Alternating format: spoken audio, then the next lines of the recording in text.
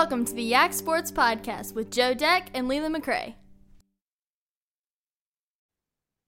All right, it's a deck takeover of the Yak Sports Podcast. Brad is on with me, and we let Leland on I'm too. still here. Well, we'll see. Brad, let's talk about, arguably the best team in baseball, the Baltimore Orioles, dude.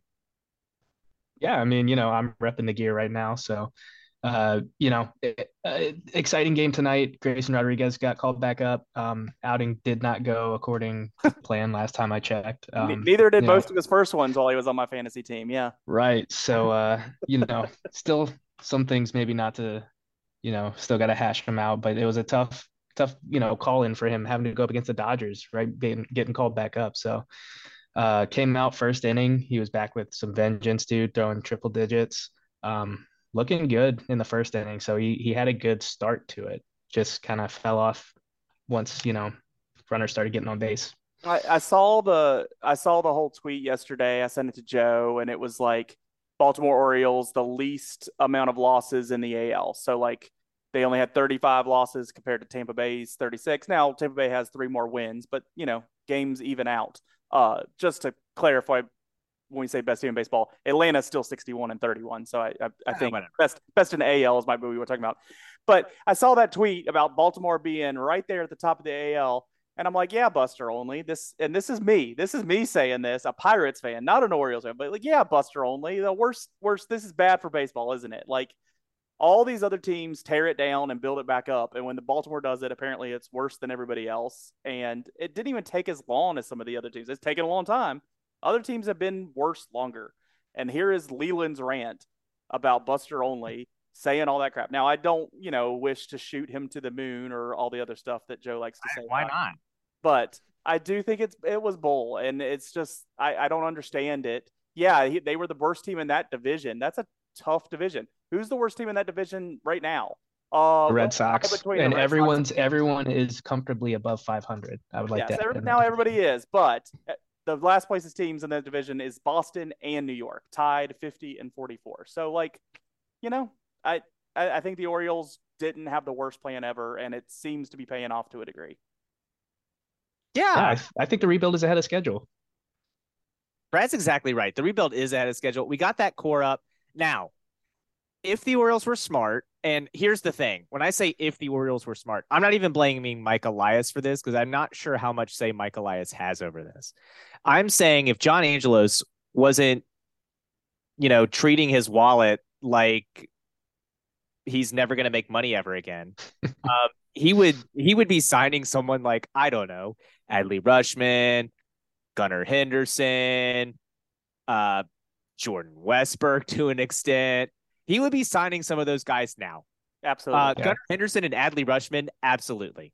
If you could sign them to like a 6-7 year deal today, even I would decent money, because it's cheaper today than it is tomorrow. Yeah, I would sign them to a 10-year. If either one took a 10-year deal right now, I would absolutely sign them because it's going to be cheaper. Like you said, Leland, it's cheaper today than it is when you wait till the end of arbitration. But the Orioles are John Angelos is so small brained.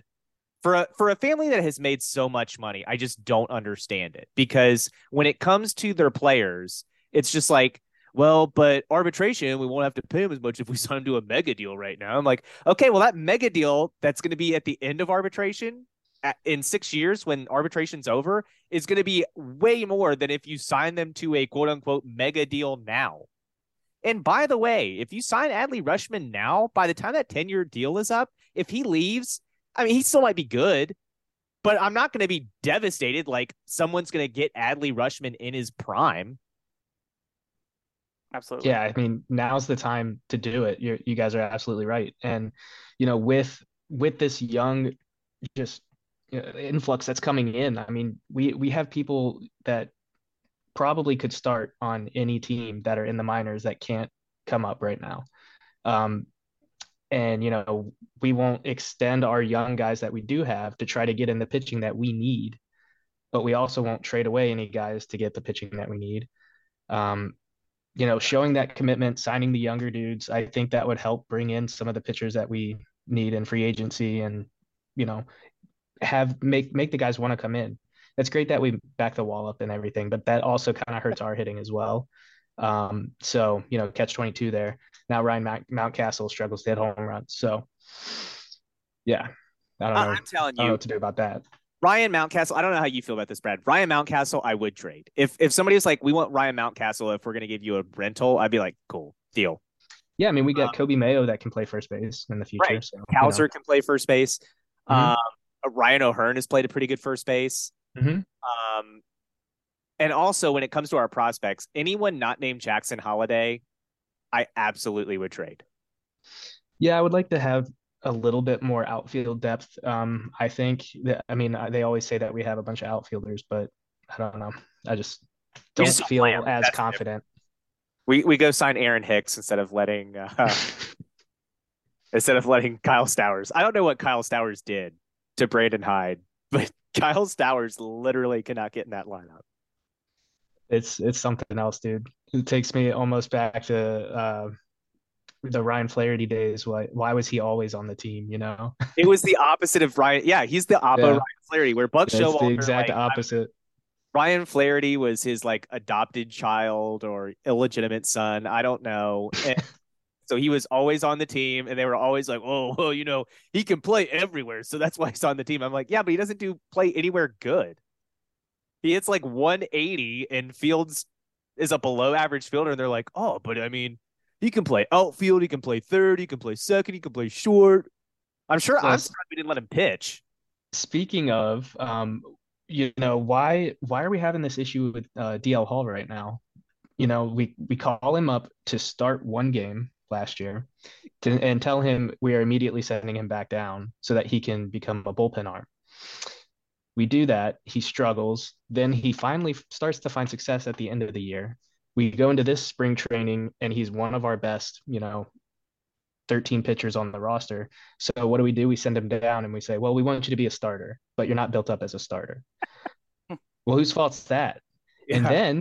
And then they're saying, oh, well, we don't want you to, waste your innings or anything, so we're going to limit your innings, but you're not built up as a starter. I'm like, okay, well, that's two conflicting things. You can't limit their innings and say, oh, but you're not built up as a starter.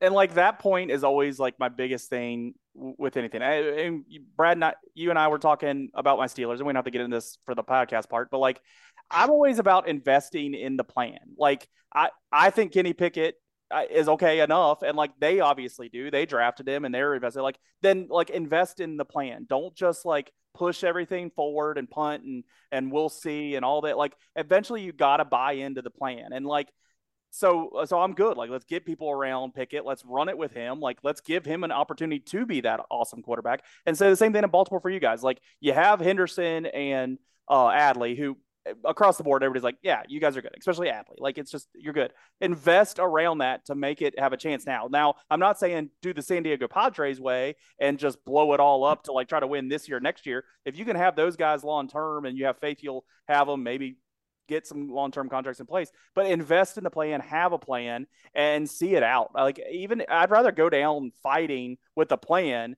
than never try anything and just lose just the same. It's just better that way. And I think that's the problem with the Yankees right now. When you look at what they're doing, it's just like, okay, yeah, Judge is hurt, but like for as much money as they spend on that roster all the time, they should be better than they are. So like what is your plan? What are you doing? Like, what's your strengths that they're playing to? And like, I don't think they can identify those other than let's have Judge hit 61 homers and, at least we'll be on ESPN during college football Saturday in September. We'll be happy, like they don't have a plan, and that makes me happy. Heck with the Yankees, but it's just like they don't have an identity. And I think Baltimore is forming that right now. I worry that they fully invest in it just like you guys are. And I'm not even a Baltimore fan, but I'm hoping they do, because anybody other than the Yankees and honestly Boston that can win in that division, I'm happy about it. I'm happy when Tampa Bay is winning that division. I'm happy right now when Baltimore's up in it. Toronto's fine, so I'll take it. And we were crapping on Buster Olney earlier. Let's crap on him again, because he is the only person saying like the New York Yankees, they're going to land Shohei Ohtani. No one else is saying that. And you know why? Because the Yankees don't have a farm system worthy enough to land a guy like Shohei Ohtani. The Angels, look, would the Angels hate to lose him for nothing? Yes. But does that mean the Angels are going to give him away for nothing? No. The Angels will sit there and be like, oh, well, we'll ride the ticket train as long as Shohei Try to Ohtani's convince him. Yeah. like, they're not going to be like, oh, well, the Yankees want him. Well, oh, gee, our bad. Let's just make sure the Yankees are good because Buster Olney and ESPN and everybody else wants the Yankees to be good. That's not what the Angels are going to do here. And Buster Olney is just trying to speak this into existence because Buster Olney is a shill for the New York Yankees. We already know this, and the Boston Red Sox for that matter. He's a big market. That's what he's a shill for. We know he hates the Orioles. It's an Oriole rival, so that's another reason to love the Yankees if you're Buster Olney. He gets on here. The Orioles are bad for baseball, even though we've got a great young core now. He used to because write for the Sun, didn't he? I'm telling you, I think Earl Weaver or somebody who was the manager at the time when he was there embarrassed him. And he has just held it against the Orioles franchise ever since. That's the only thing I can think of. Maybe he got hazed, in which case I would feel really bad. That's not appropriate. It seems, there's a lot of hazing going on at Northwestern, it would seem. He's a Vanderbilt guy. Their baseball coach their baseball coach got canned too. Maybe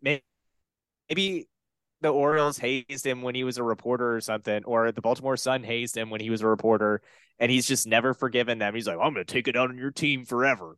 That's fine. The only thing that would have made it better is if Buster Olney, when he was interviewing Adley Rutschman about, how cool it was during the home run derby or whatever, if Adley Rutschman had just been like, yeah, and I'm bad for baseball, and just left it at that and totally embarrassed Buster Olney on national television just to re-up it. Like, anytime an Orioles being interviewed by Buster Olney, I want them to embarrass him on national television. Yeah, I mean, I don't care what he has to say about anything, like, really. His opinion doesn't matter to me. He has hated on the Orioles for so long, and it brings me back to those days in like 2013, 2014, when the Orioles were starting to kind of emerge out of their past, the dark ages, is like to refer to them. Yeah. And it's like everyone always picking the Orioles to finish in last. And I'm like, they just won the division. Why are you picking them to finish last? Like, what are you doing?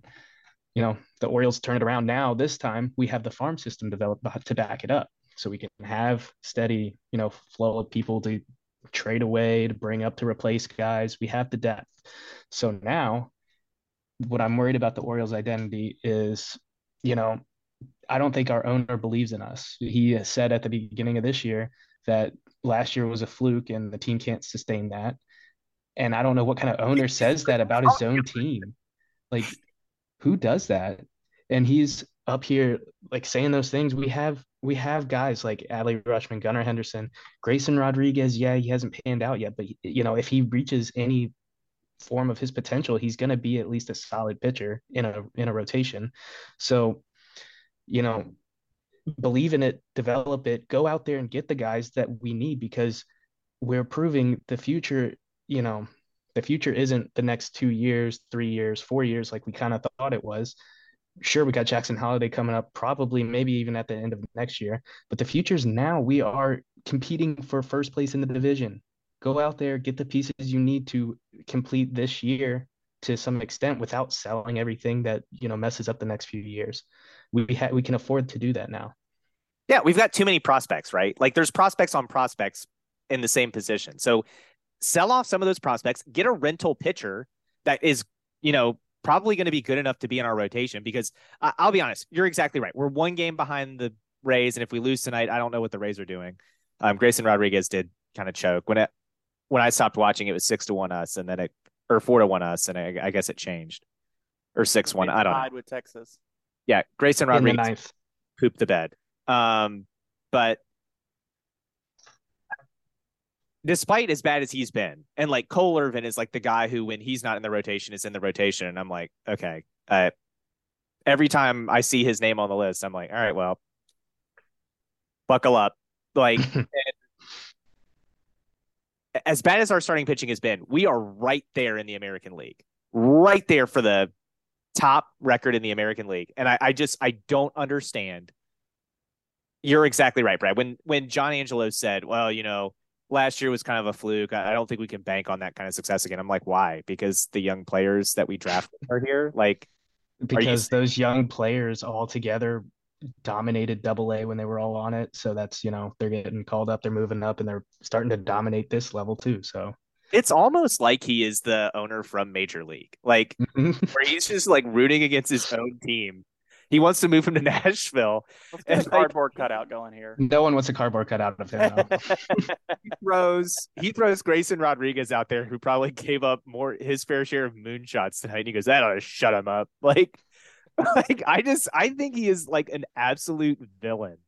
And here's the problem. Like his other brother who is suing him, I don't really like him either, because he's like, well, I mean, we're spending too much money. And I'm like, you're an ass. You're an ass. The time to win is now. Stop being an ass. And They're here's both donkeys. the thing, right? When we're talking about, like, I should be excited because this young core is coming up. We've got all this great hope. And I would be, and this is the other problem I have when Michael Elias is like, well, we don't want to mortgage the future. And I'm like, well, I want to win a World Series more than anything. And so if I thought our owners would sign, 3 or 4 of these guys, sure, don't trade away the farm for a short-term rental. But I don't. So trade the farm, get me that rental, get me somebody who can get us in a World Series and maybe even win the thing. That's what I want. Because when Adley Rutschman is a free agent, I look, this, I don't even want to think about it because I don't think we re-sign him. I think John Angelo is just going to be like, well, we re-signed Chris Davis and that didn't work out. And be like, well, yeah, because your dad's an idiot. Yeah, everyone knew Chris Davis wasn't going to work out. But the only guy who didn't know Chris Davis wasn't going to work out was Peter Angelos.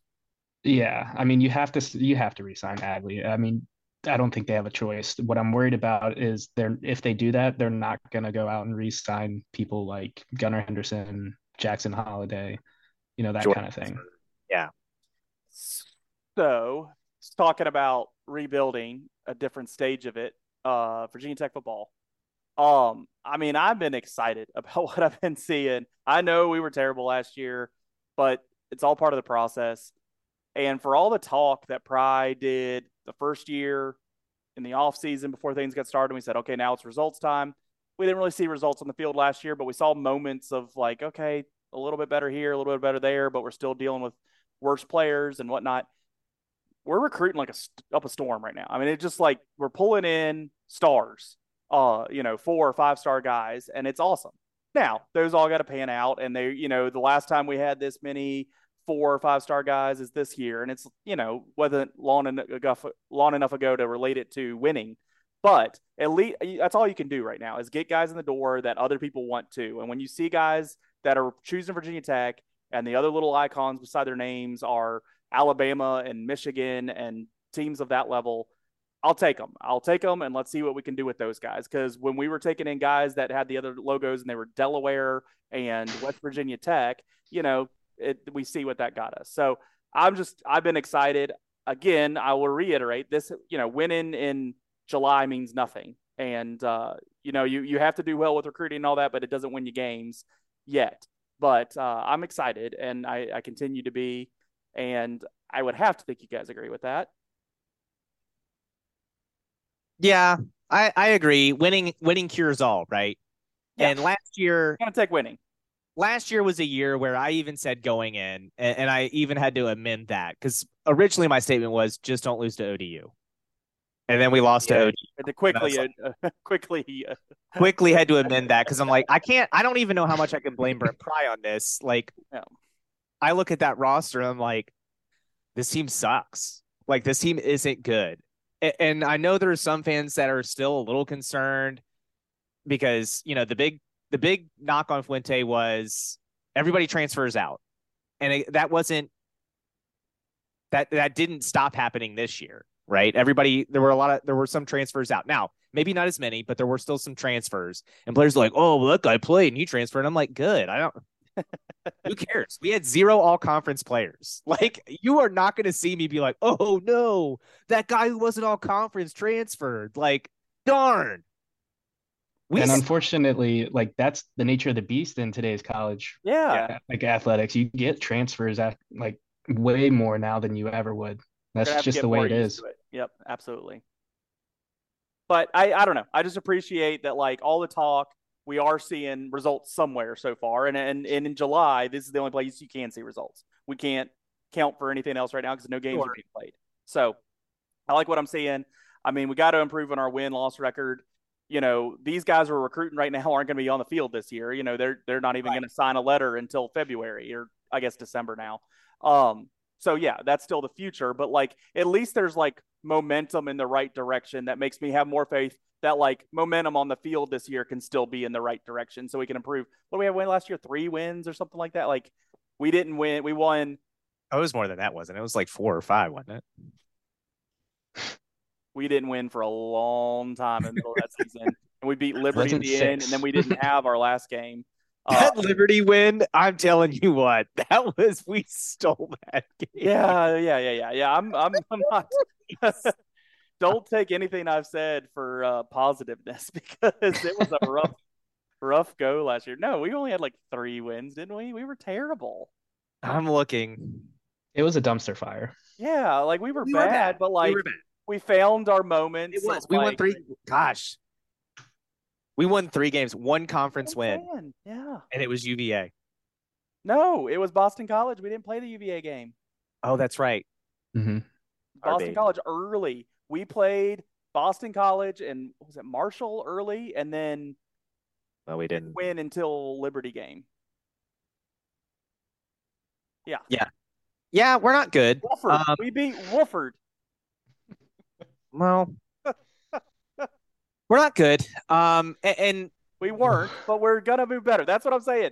Like I think we bottom. will be better. I'm convinced that was the bottom. Swinging him back up. Fuente sent the jet down. He was. I guess I'm not supposed to make jokes about this. He was piloting the submarine going to see the Titanic, and it went to the bottom. And now we're gonna come back up. We're gonna bring the whole Titanic with us. Yeah, and here's the thing. You have to edit this part of the podcast. I don't know. No, we're gonna leave it in. But even the freshmen we recruited were like, I mean, they're not Michael Vick, right? Like, we're not getting that top echelon guy to walk through the door right now. And I'm not saying that that's on Brent Pry to do that in year 1 because I don't think that's realistic. No. But I hope that the overall talent improves. Like you said, win more than 3 games. I would bowl game. I think should be a realistic goal for this team if we're improving. You can't have another 3-win season. Yeah, we got to have more wins. Absolutely got to have more wins. I'm not saying fire him if we don't, but that'll open up the door for those discussions. More wins and hoping for a bowl game, and like a legitimate hope for a bowl game. A legitimate hope isn't winning the ACC. A legitimate hope is making a bowl game. No, and I hope fans realize that, right? Like even winning the Coastal is not going to be all that realistic. Yeah, the days when we would go to bowl games every year, and be competing against those really big schools in every bowl game, those were fun. Like back when Tyrod Taylor was dominating and all that kind of stuff. That was fun Virginia Tech football to watch. Yeah. We didn't always win the bowl games, but it was nice to be there. I've spoke to it back then when people were like, "Oh, another Orange Bowl." I'm like, my goodness, we need to like our fan base is spoiled. Yeah. How did we like this year instead? Yeah. This past year, so. I mean that goes back to the greater point that like Beamer stayed a little bit too long, but like Beamer had earned that. Like he had earned to kind of choose his pace out. Like so, I'm really not arguing that, but that is part of the problem. As much as we blame Fuente for everything, Beamer leaving too late was a part of the problem. We were already headed in the wrong direction, and then Fuente looked like he had plateaued that and was going to give us something to build off of. But that was just the last time we had good players in the house. So it's fine. Fuente was the worst of these evils. Like I'll take Beamer had built way up for me to talk that much trash to him, but that is part of the problem. But I think Pry's turning us up, and like he understands this fan base and speaks to that all the time. Every time he talks, it's like at least he gets it. Like whether he ends up being successful or not, at least he has a brain and gets it. And so I don't know. I keep drinking the Kool-Aid and loving the flavor. So. Well, and I hope you're right on this. And like I said, I didn't realize how bad it was until that ODU game and the first game for Brent Pry. And when I was watching that team play, I was like, oh, talent on the field. Yeah, that was the thing. I was like, oh, not only are we going to lose, but ODU is actually better. Yeah. I was like, they have the better team. This is a problem. And again, like this kind of goes back to what you're saying, right? Like, yeah, Beamer stayed on a little too long, but Beamer won how many ACC championships, built this program. He can stay a little too long. The problem wasn't even all Beamer. Like if Fuente recruits half decently and doesn't chase off every ounce of talent that walks in the room, like we're probably a better football team. But unfortunately, whether it was just his style and the players didn't gel, Fuente didn't do himself favors with the fan base by not Lock him wanting to talk out. to the fan Push him base. away. Yeah, Close this the is door. this is everything is insular. That doesn't help, especially like a small town like Blacksburg. They want to be included. They feel like they're part of that program. Chased Uh, Bud out the door. Bud got well. I mean, Bud did hang around a while. He was there for a minute, and then he's like, "I need to separate myself from this guy." Yeah, I don't know how many more times I needed to see a safety get beat over the top before. Yeah, I think Bud was calling defenses like he did when we had elite talent at the end, and we just plain didn't. And maybe that's part of it, right? Maybe and that you might be speaking to that there, where Bud realizes, oh wait, we're not good, yeah. and I can't call man to man blitzes because my corners aren't good enough. Yeah. But Brad, speaking of Virginia Tech, let's talk something you and I love to talk about and Leland hates to talk about. Let's talk some unis. Yeah, I'm gonna pull up some screenshots I took earlier here so I can just remind myself. Oh, well, Favorite, what do you love about Virginia Tech uniforms, Joe? the throwbacks. Like Absolutely. the when we were good throwbacks, like the 90s. Go back to the 90s, stay there. Go that uniform, the plain Jane maroon helmet, the maroon jersey with the orange numbers on the sleeves, the whites on the top, white numbers on the top, and it's just that dark maroon. I love that uniform. That's my favorite uniform. I'd love for us to go to the road throwbacks too. Uh, Gosh, I just love every time I see highlights. Like that's when we were good. Go back to that. It's okay. Honestly, I know what you're about to say is your favorite, and I hate that uniform. What, mine? I think the one you're gonna say is the one I hate. Well, okay, so I obviously the one you just mentioned, I think we can all agree is overall the best. And I wanted to bring something a little bit different in. Okay, because you knew I was I'm gonna say. just saying I don't hate the ones that are the triple stripe on the shoulders. Yeah, I hate those. I think those are okay. When they did all the crazy stuff though with like orange sleeves with orange sides or colors running all over around the backside and whatnot, it was doing too much and they got a little crazy and out of hand with it. It But was like a new everybody was doing uniform that every year. then, and the kid like that's what they always Yeah. argue is like the players like it, and they want something that's like setting a trend or going in a different direction, and they like it, so that's why they do it. I'm glad we move on from that. I agree with that. Yeah. I just got to say though, the triple stripe isn't bad, especially compared to other things we've worn in the recent past. Disagree. Yeah, I like those plain maroons, just the absolute plain maroons. Like The triple stripes. If we wanted to set those on fire, I'd be cool. I'd show up. I just think you have bad memories with the teams that were involved with Maybe that. that's it. And you know what? Winning does cure a lot. yes, Maybe if I saw that's why we like them plain maroons. We go into the Sugar Bowl. right? I'm like, I saw us play a national championship in those things. Why do we never stop wearing that? I'm gonna try to show you this in the camera here while we're talking, but did they ever actually wear this Yes, with Yes. the orange turkey gobbler on the yes. helmet? Yeah. I Oh, kind of don't hate that. that reminds me of Broadway High School right It there. does. That's a Well, lot Broadway Broadway. High School got it from Virginia Tech. Yeah. Yeah, but like that's cool. I like that being on a football helmet. Hey, That's my something thing different. when I talk about helmet that I hate, it's the one with that damn Yankees logo on it, and we go up there and play in the Pinstripe Bowl and get Yes, routed that is by awful. Maryland. Like, yeah, that's my hell. I gotta say the worst Virginia Tech helmet is the orange one. Yeah. And everything that they wear that with, it looks awful. It Yeah. clashes. It's too many things going on. I agree with you on that. That's one when I play the NCAA revamped modification they made for that game. And it's like, do you want to wear the orange helmet? I'm like, no. Also, can I delete it? No, I like the maroon ones. I don't mind throwing an orange jersey on every once in a while. Like I know they Sure. want to mix it up, and like that's fine. And like choose the right moments. No. But yeah, the all maroon everything is the best. But even the maroon with the white pants on a normal Saturday, like okay, like that's tradition. But Can I be honest too? That I hate that. That This is is the all worst orange with the white uniform helmet. combination. Yeah. is- Orange on orange with a white helmet. that's Yeah. us patting our kicker on the head in that picture Was after that we. creamsicle? Isn't that what the nickname for that one is? It's awful. Yeah, that's not great. Yeah, it's called the first field goal out of 5 attempts made. But I just,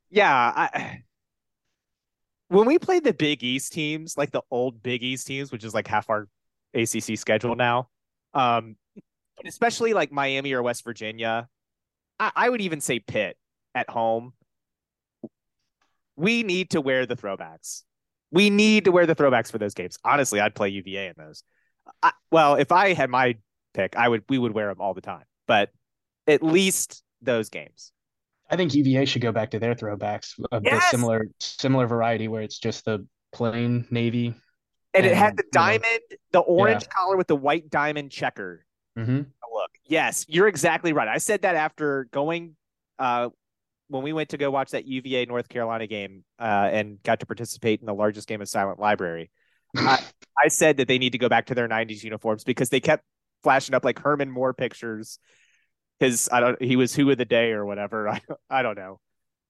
Remember Make some noise. times. Yeah, I don't know. Make some noise. Right now, like, hey, remember we were good?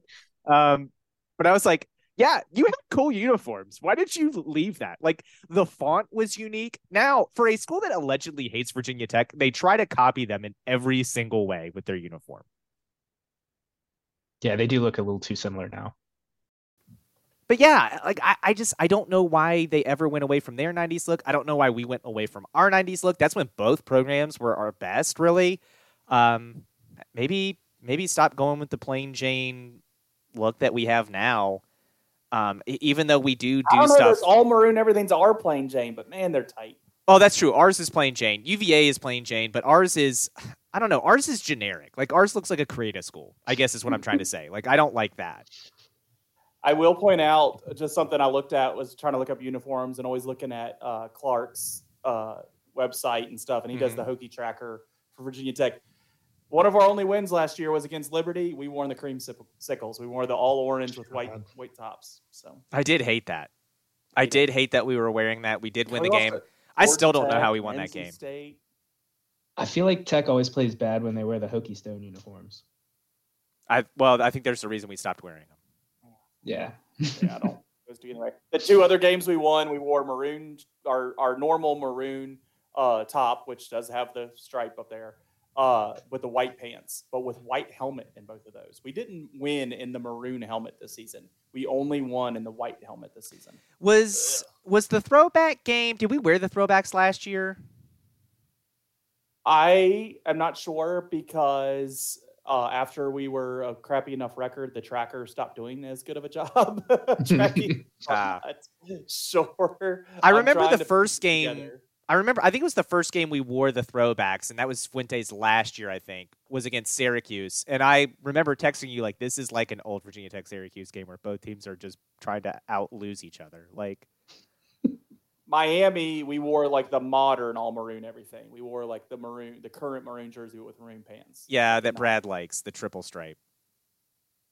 I hate the triple stripe. God, I hate the triple stripe. I mean, that's just like a single stripe, right? I don't know, dude. I don't think so. It's just like, yeah, the triple stripe has like the white maroon or like white and the other color maroon or orange, depending on what color it's on, white. That's the triple stripe. Brad, let's talk about favorites and least other favorites. Uniforms. Yeah, other uniforms because sure. we've talked about Virginia Tech. You want to stick with college football first? Because while we're here, that I don't like. Good, hit me. Oregon, anything, dude. Yeah. You name it. Oregon is awful. Their best uniform is just their dark green with their with the O. Yep. If they go with anything else, I hate it. Can I say something that's going to sound controversial? If they had put those yellow uniforms on the submersible, we would not have had to search for it. We would have found it immediately. God, we're just accelerating to hell tonight. I really hate their throwback where it's like that uglier green and there's so much yellow with the yellow helmet and the old looking duck. Like that's Donald Duck. I will say some of those helmets with like where it's like the duck wing kind of looking thing, like those aren't terrible. And a lot of times, but I don't like it when it looks like there's strips of duct tape that have just been put on there when they do like the silver. But it's like it looks like strips of green, like reflective duct tape. I'm seeing like a darker green with like a lighter green into a yellow ended feathers. Like it works. No, Brad's right. The Joey Harrington uniform was when Oregon looked good. They had the yellow O on like the dark green helmet. Sometimes it was black when they threw it. It's like 2002. Yeah. That was it. When you start getting to where you have, options of you could wear 50 different uniforms, but you don't have enough games to do that. You got too many uniforms. Yeah, but they're also Nike's baby. Like they're in their backyard. It's Phil Knight's baby. Like that's the reason. I don't make that right, but it's the reason. There's been some like Rose Bowls and stuff, and it hasn't always been Oregon. It's been some other teams where like they'll break out like some kind of cool helmet. Like I think that's where I first started seeing like those carbon things or the flat. Like sometimes those hit me right, but I think Oregon just loses their way too quickly. Like that's the problem. They don't stay in like a range that's acceptable. They like for every one good uniform, they have like 3 or 4 that are tough. So, yeah. Brad, do you have a favorite or do you just have Oregon as your not favorite? I got to say, for college, it's tough. Is this a deck thing? Like, I mean, if that's your answer, like, I just have what I hate. Like, that's such a deck thing. Like, it's like mostly, yes. I will say, I do like Washington's uniforms from a few years ago. When they had the purple. The only thing I didn't like about it was like the random little too much gold that they had on like a corner of each number. It was a little bit off, but other than that, like that's my only flaw with it. I love the rest of that uniform. I think purple and gold goes great together. Obviously, good answer. As a JMU student, you see it a lot, but I think they did it very well. And we know the Ravens have the best NFL uniform too. I think Cincinnati can often have a good looking uniform. That's true. I am partial to some red and some black, like there's something in the blood that way.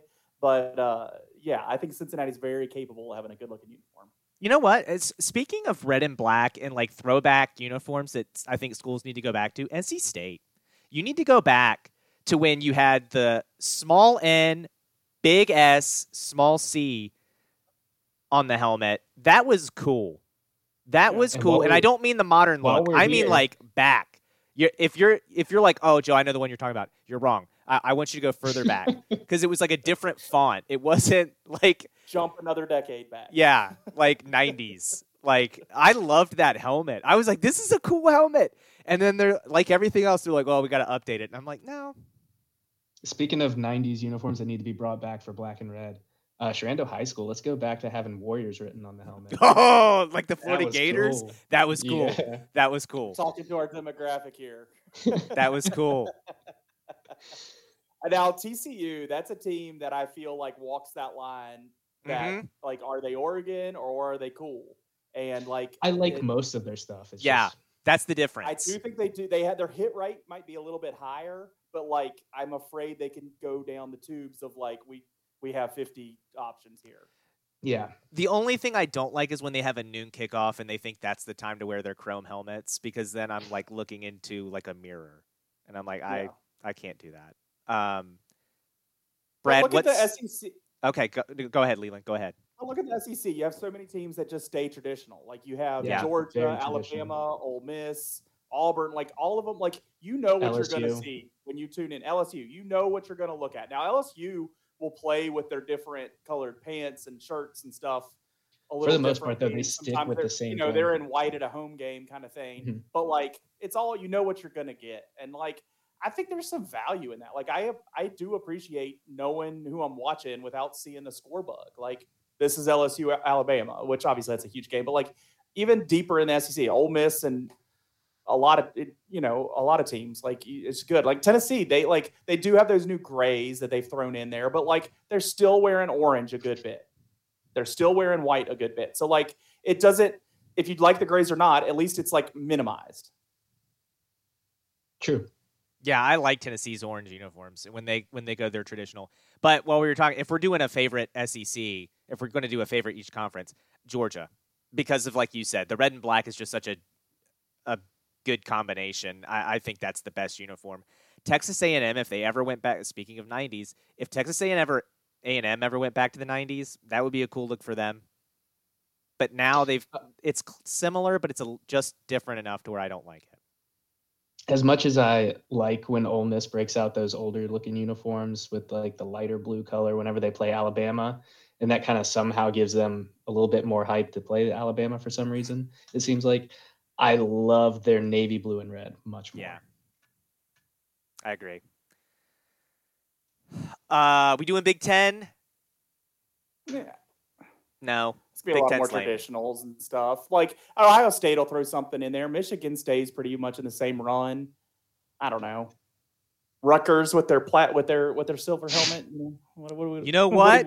You know what? Let's go back. Rutgers in the 90s. That Rutgers spelled out with the like knight and holding the sword down for the T. That was a cool helmet.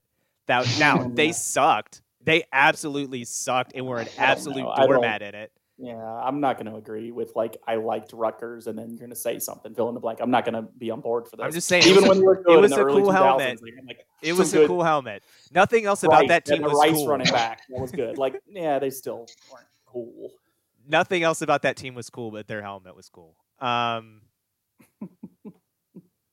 Yeah, I got nothing else on that. I'm good with college football. I mean, we can go to some all right, Brad. stuff. I don't think you had any other college sports that you had. No, I don't think I did. I mean, I could. Let's go NFL. Sure. Yeah. All right, let's go NFL. What do we want to start with? Love or hate? Just for Let's Leland's do the sake. anti-deck thing and like. Let's say love first because otherwise Leland's going to complain about it. Yeah. Okay, so I was torn when I was trying to decide here because there's a lot of teams that I love what they do with their different colors. So, you got teams like the Panthers. They have that nice little, that blue that goes well with the black and the silver that they have. Ended up not deciding on that one being my favorite. Okay. Love sometimes, what the Jaguars have going on with their green, black, and gold thing that they got going on. When they do it right, there's a lot of times they don't. However, love that purple again. So, no, it's not the Ravens this time. It is the Vikings. I kind of like the look that they have going on. Wrong.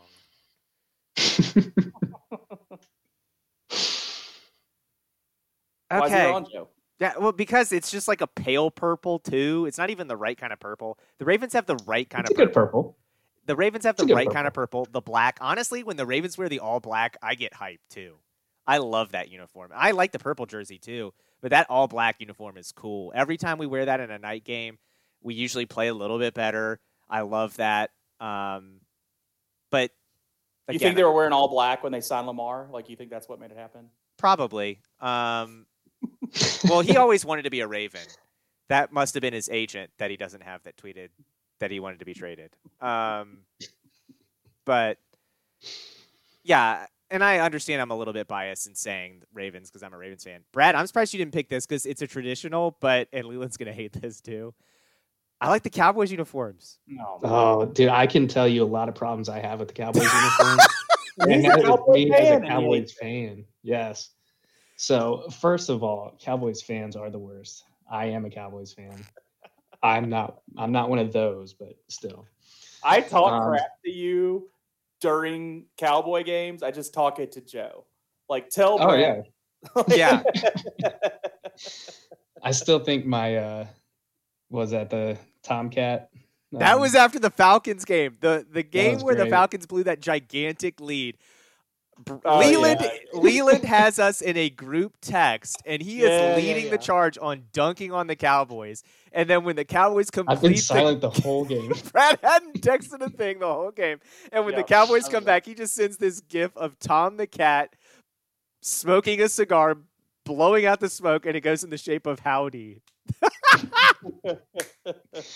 That was longest good. gift ever too.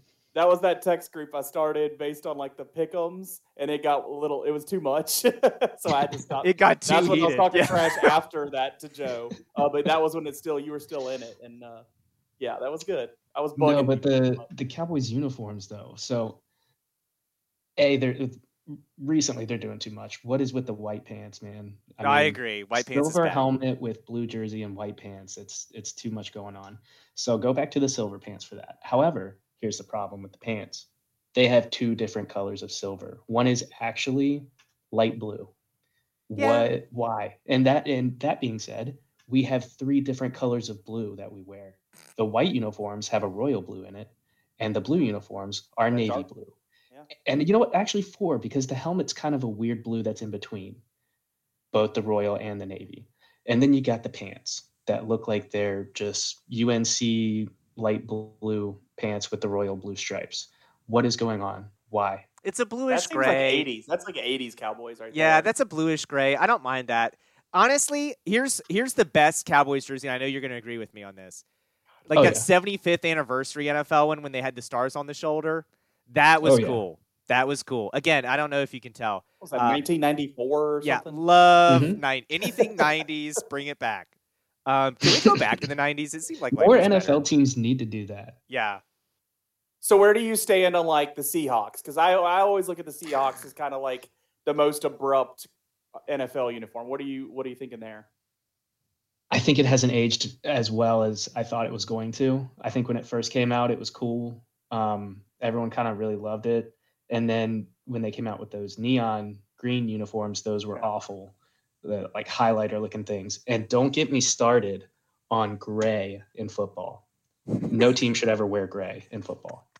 So back on the Tennessee one, you weren't down for that, okay? No, that's different because as dark as it is, I think they actually pulled that off okay because it's very dark. Okay. So it works. Almost a charcoal. Right. So but then what's how your about the least baby favorite? blue? What's your least favorite? Because we haven't touched on that, and you're exactly right. This one, you're right.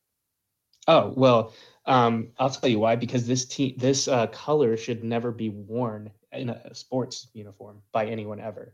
And it's in their name, the Browns. You're right. Also, I'm not going to argue. They're the worst at everything. Dumbest logo. Yeah. Dumbest logo, dumbest helmet. In a shopping cart. dumbest logo, dumbest helmet, dumbest team, dumbest uniform. I don't like what the Jets do. Like I've never liked the Jets uniform. I will say their black uniform that they came out with almost kind of grabbed me. I was like, okay. That's I'll hear that. But that garbage can green, I just Stop me if you've heard me say this before, but their 90s look not that bad. Yeah, no. On the other hand, as much as I don't like them, the Eagles green is a nice green for a uniform. And they do some interesting things, and their blacks are tight too. Yeah. I mean, the Steelers, I like it when they stay traditional. Like I don't like the prison stripe horizontal. I'm not down for that. And that's why I didn't, pick that specific uniform because I can't blame the teams like the Packers and the Steelers for what people in 1940 something did. Yeah. Because Green Bay wears that other color. Like, stop. I could do with less 1940s uniforms. Yeah. Yeah. 1940s, boo. 1990s, yay. I'm with a lot of people that like the baby blues, like the Chargers have. Okay. They're pretty sweet. Yeah. I thought you were getting ready to say Eagles baby blues. I was like, no. I can't remember those. That one must have been one of those weird alternates. They're bad. It's their their city colors or something, like the flag, sure, whatever. What'd you think of that new? What'd you think of that new Lions helmet? Hate it. Yeah, that was weird looking. I liked it. I like someone had it sitting right next to a Food Line logo, and I was like, yeah, it's pretty good. Mm-hmm. Now, tailoring to our listeners probably here, Commanders. Let's get on that. How do we feel about their 3 uniforms or 4 or however many they have? I think it's 3. I don't know. They are what they are. I don't really have strong opinions. Yeah, I guess I don't have strong emotion towards it. Like, they have so much else to be upset about. I hate to like just pour it on with them, but like, okay, I'm looking at all three right now. They're not as good as what they used to wear. I mean, like, I'm not Mr. Make Careful. the Washington football franchise great again. Yeah, Situation here. I'm not like save the name here, but they aren't as good as what they used to be. I'll say that. Like, if they could have just kind of kept what they had and adjusted the logo situation and the word associated with it, I think they'd have been better off than what they have. So, like, I do think they've gone in the wrong direction with the uniforms, but maybe the new owner trying to refresh everything might have a new look, or hire the right people to have a new look at things, which I saw that sales all but gone through now with the NFL's approval. And so I think there's a lot to look forward to there. And maybe like, a tweak to these newer uniforms is on the list there. So they have stadiums to figure out and I guess quarterbacks to figure out, but probably another head coach to figure out at some point soon too. But I don't know. They've gone the wrong direction in the last 5 years with the uniforms. I think they've gone the right direction in other ways with getting a new owner and some other changes they made. Speaking of going in the wrong direction in uniforms, the Atlanta Falcons, yikes. Yeah. They were, awful. yeah. But like in the 90s, they were like, I liked those dirty bird uniforms. Yeah. The Dirty Birds, but even the red helmet one, fine. Yeah, but even the Michael Vick era Falcons uniforms I didn't hate. Mm-hmm. But it's like those are hot. The ones they have now are like a hybrid, and it's bad. It's bad. And what they got going on with the red fading into the black, like that is a bad 2000s cheap fading in the fourth quarter. Thing. Like Joe, you remember those hats that we had, the NFL hats that we had in the year 2000 that were like this team's secondary color fading into their primary color. Yeah. Didn't age well. No. And the new Falcons uniforms, they didn't age well past 10 minutes, I don't think so. Yeah, and they call it gradient. If you're making a uniform and you're ever thinking like, oh, this would look cool as a gradient, stop. No, it's not going to look cool as a gradient. Don't do it with the numbers. Don't do it with the numbers. Don't do it with the jerseys. Rams. Don't ever do it. Yeah, speaking of Rams, the bone uniforms they have, hate not those. A fan. Hate bone. Or just the off-white. Yeah. Yeah. You sound like you're designing my bathroom right now, like bone white or something. Yeah, it's bone white, and it should be nickel finish out. With bone white. Yeah, dumb. Some baseball teams can get away with that kind of off-white look, The but Giants. even then, I tend to steer away from it a little bit. But yeah, we were talking uniforms just a couple of weeks ago when the Carolina Panthers put out this big announcement of like what they were adjusting, and they put the uniforms right beside each other. And like, I don't think Joe and I could tell. Like, no, it was like The Office where Pam hands those pictures to Creed. It was like corporate needs you to tell the difference between these pictures. I was like, they're like they fixed the color blue, and I'm like, those blues are the same. it sounds like when JMU changed their logo. Oh yeah, all they did was fix some line work with it. They changed the outline color, and they're like, it's a new logo. Yeah. I was like, not really, but okay. Logo upgrade. Like, no, it's just a logo cleanup. Nothing was worse though when they had that different. What was it? That different dog mascot for like a day. Yeah, yeah. I've never seen a picture of it since. No, like, I think they deleted them from the face of the earth. Yeah, I think they paid someone to go on like the internet and scrub every image off of the internet. That was bad. I remember that. For like a day, and I was like, "What happened here?" And they're like, "Ooh, whoops." Just kidding. Duke Talk's back. But all right, Brad. Let's talk. Let's see. You sent us baseball too. Okay. Baseball is probably my last one because I saw him have some hockey teams on the notes. Oh, yeah. No, let's go hockey. Let's go hockey first. You're right. We're not going to hear from Leland for a couple minutes. You guys have fun. Hang on, I don't remember who I said for my least favorite. Oh, yeah, I do. You were like trashing the Coyotes from like 1998. And I was like, sorry, buddy. How do I say this politely and, you don't like the Kachina doll? You don't like the Kachina logo? Dude, that dog looks like it's got some problems, man. That's the best way I can put it. Been in the sun too long. The colors clash. They don't blend well. You can't say enough bad things about it. And then, you got to think about it. And especially now, like the Coyotes are just bad anyway. So I constantly forget that they even exist. They're not going to have a team, yeah. I like the Kachina logo, dude. They're going back to it. I like that. The NHL is forgetting they exist. The Kachina jersey and the Kachina logo. Love me some Howler, though. Huh? Love me some Howler, though. That's their mascot, right? Oh, Howler. Yeah, that's right. Yeah. I thought he was talking about like the poison pills in Zootopia. I didn't know what he was talking about. But let's talk about your favorites, because this is true. You're not wrong on this. And again, I don't really know if it's the best looking uniform of all time in hockey, but it brings back the nostalgia for me. So I love it. So if you don't like it, fine. That's your personal opinion. But for me, I love it. It's the old throwbacks of the Capitals with the blue, the black, the gold, the screeching eagle coming down diagonally. You got all the kind of diagonal lines in it, making those nice cuts, giving some accent flair to it. Not like Beautiful. the teal blue. It was like the more traditional blue, right? No, it was the teal blue. The teal blue? You like that? Yeah, there's a teal one. The color that they have now for the reverse retro is a little bit more blue. Well, it's red, white, and blue. It's their current color scheme, just the no, old but logo. like their current reverse retro. Traditional red, white, and blue. I'm down. But that like teal that they had in the 90s, is that what you're talking about? Early 2000s? Man. That was when Ted Lee Ounces. I don't know if there's a lot of people with you. Oh, I liked it. But that's there's a lot of people with me, and you want to know how I know that? Because as much as the internet bashed when they came out with the reverse retro uniforms this year that were the black version of that had the blue and the gold in it, everyone was hating on it. Lines around the block as soon as they opened that team store, everyone's wearing that uniform. So it's a big hit.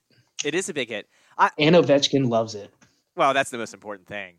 I honestly, that's my favorite Caps logo. I think they need to make that like the primary logo again and make that the primary uniform. Even when they had that with the red, white, and blue, it looked good. Right, that's my thing. Keep the current color scheme. Go to that logo. Go back to that font, because I like that. I like that better. Our font now is kind of just generic looking.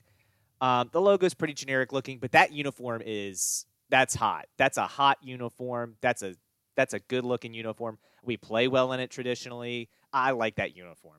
The W one is okay. The one like where it kind of makes like a Capitol building shape. That's whatever. It's fine. Basically, if we've worn it during an outdoor game, I hate it. Yeah, they've done some crazy the stuff outdoor series. I'm like, I don't like that. But yeah, I'm with you on that. All right, now let's talk baseball. Sure. I'm gonna tell you all the hottest one. I'm gonna tell you. Okay, do it. Go, Leland. Those Atlanta throwbacks are just. I do love them. I do love them. God, they're good. The Henry Aaron throwback. Oh. It bothers me a little bit that they went with that for their City Connect, because that's kind of just a little bit of a cop out. Going with they're the so throwback. good.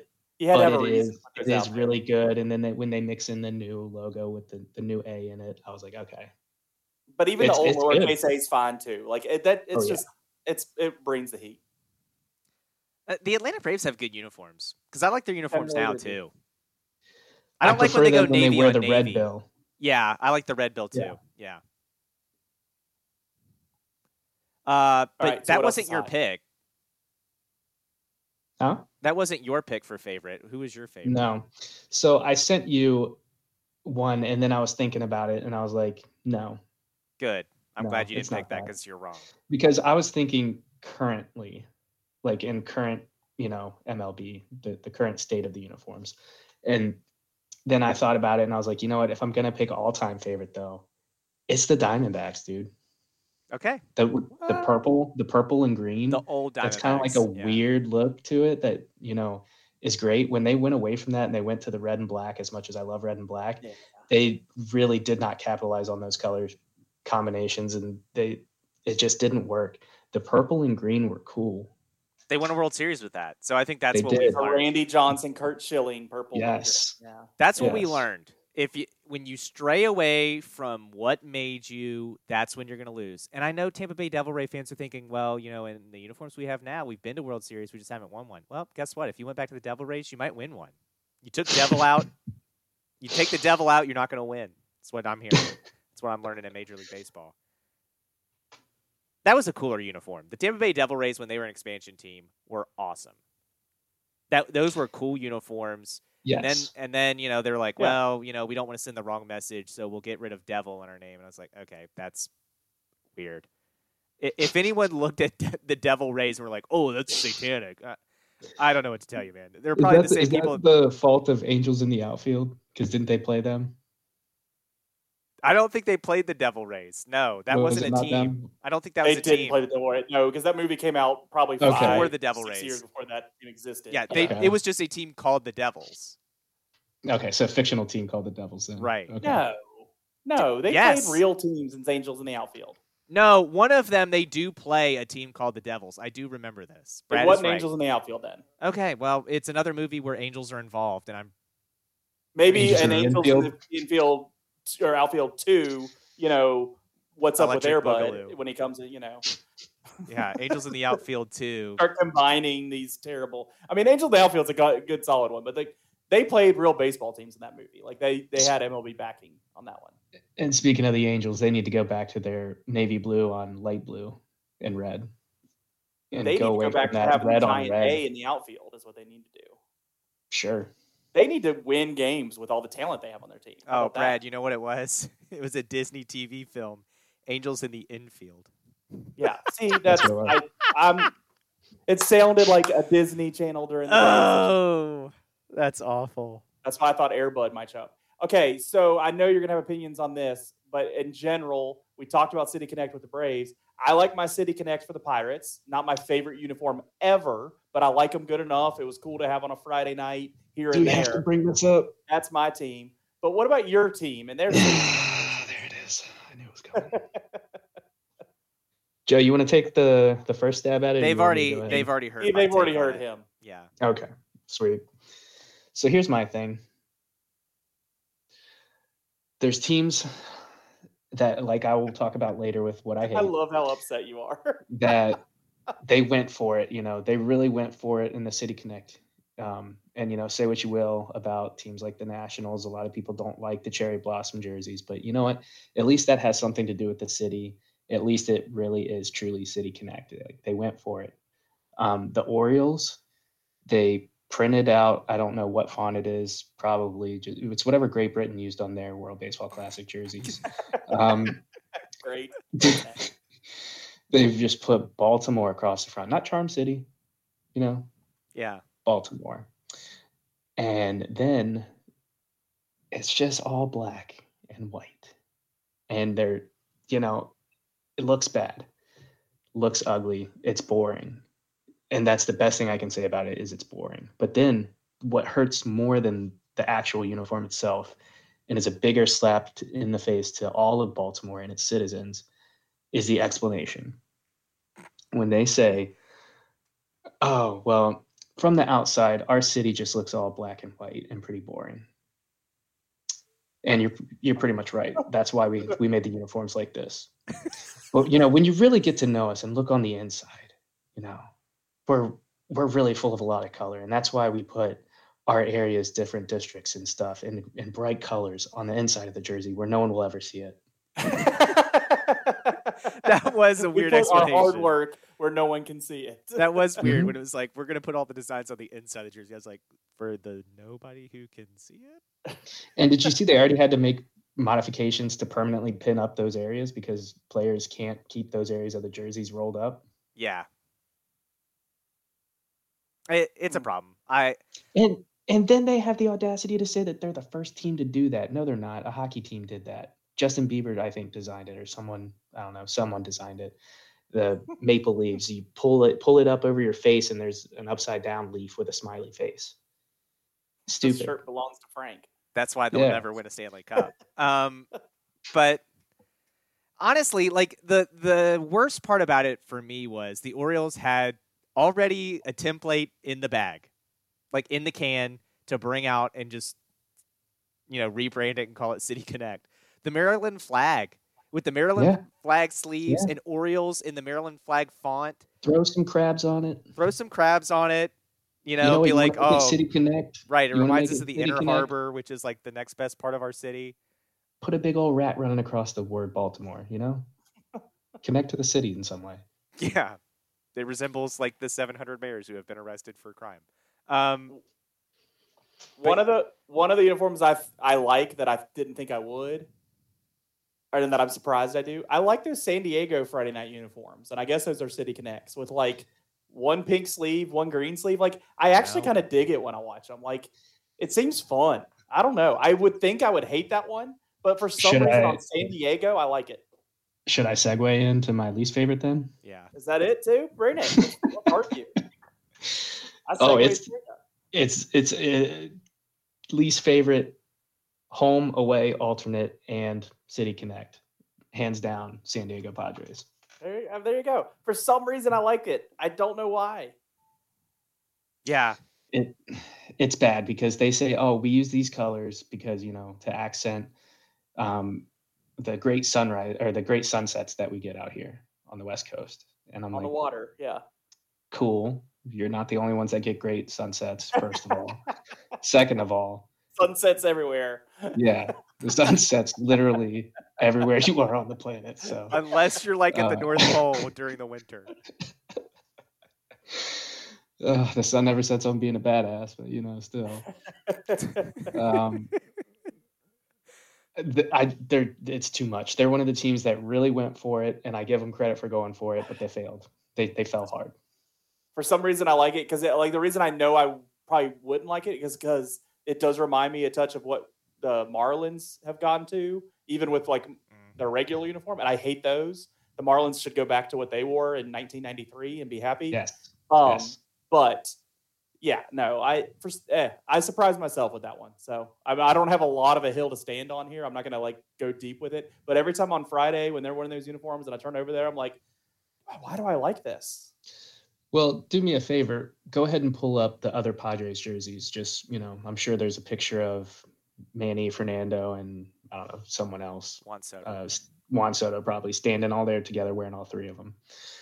I'm not going to look at them because I don't need to describe them. Again, this is a team that went away from having, blue and orange as their colors. The Tigers. They got the brown involved, and you don't like the brown. Well, the Tigers, they need to put more orange back into their uniforms. But the Padres, they just went completely away from it. They went brown and yellow. Yeah. That's worse than brown and orange. Good job, Browns. You did one better on someone. The Padres jerseys, just take a good look at them right now. I'm seeing them. Look at them. Tell me that you just don't look at them and think, wow, that makes the people wearing them just seem like they need to just go take a shower because the jersey just looks dirty. It looks dirty. It looks awful. Yeah. Anybody looks bad in that jersey. The away jersey, especially for some reason. I mean, the home one's bad because it's got it looks like they slid into pinstripes second in base nonstop. Yeah. Yes, it's bad. It just looks like it's dirt and it's clean, and that's the problem. I do miss, thinking of the West Coast, I miss those old Mariners jerseys, those mid-'90s Mariners jerseys. Having the All-Star game there a couple weeks ago, it just reminded me of it. And yeah, those were cool back then.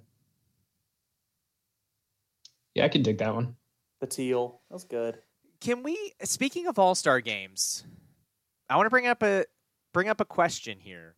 What do we think about All-Star game uniforms? What they've become versus what they used to be, where players just kind of either wore the home uniform of their team or the road uniform of their team, depending on what kind of park they were in. Brad, sure. Yeah, you want me to take it? Yeah, take it. What I miss is how the All-Star jersey itself was typically worn during the Home Run Derby, which now they've flip-flopped for some reason, and I don't know why we did that or even when. Did we do that last year, or is this year the first year that happened? I think in the Home Run Derby, because it's so individual of a moment there, they wanted to like connect. I think I've read something in a tweet, maybe it was someone talking bullcrap thinking they understood it, but like I read something that seemed like a decent explanation of why they did that is because it's like a marketing moment for this person. So they wanted to put them in like what they wear instead of something different. I get that. But to me, like during the game, that's when I want to see the guys in their actual jerseys of the team that they represent. I could live without an All-Star jersey, period. Like a patch on the sleeve, let's go. But like, sure. I don't need what they've done the last 2 years for sure. Like they aren't good. So Yeah, I mean, as cool as they could have made that uniform too, I just thought that was kind of a real missed opportunity on the All-Star uniform this year. But I agree. I just think, and going back to your point that you were just talking about with the Derby, Leland, I think, baseball has this problem of marketing stars, right? Nobody knows who our stars are. So you have this All-Star game, and now you have them all dressing the same, so people don't know where to go find them later. That's a problem. Like, you could have had Adley Rutschman wearing his Orioles uniform. You could have had, Shohei Ohtani wearing his Angels uniform. So people could be like, oh, that's right, Shohei Ohtani plays for the Angels. The Angels are going to be on my TV later this week. Let me go watch the Angels.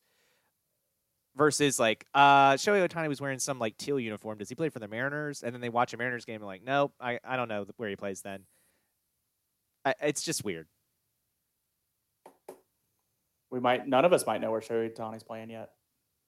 I know he's not going to play for the Yankees, even though Buster only thinks he is. But Mike Trout's not playing for the Angels. I tell you what, man, that's one. Everybody keeps saying Phillies, and I'm starting to believe that maybe he will. No, I'm saying he's literally not right now. He's hurt right now, yeah. But how many more years does he have on that contract? Are they going to be able to pick him up? Oh, that's true. I forgot they did re-sign him. Because he's got the 10-year deal from 3 years ago or whatever it was. I forgot that he did re-sign there. Yeah. Well, if you've learned anything from this episode, it is definitely that when it comes to uniforms, the 90s just knew how to do it. We were peak uniform in the 90s for the most part. There are a few exceptions, but for the most part, we were peak 90s. That's it. Yeah, Trout signed a 12-year deal 3 years ago. Well, 4 years ago. Maybe he won't be a Philly then. Maybe I was imagining that. Maybe I'm thinking of Adley Rutschman when we don't re-sign him. I shouldn't say that out loud. Shouldn't joke about those things. I'm the devil.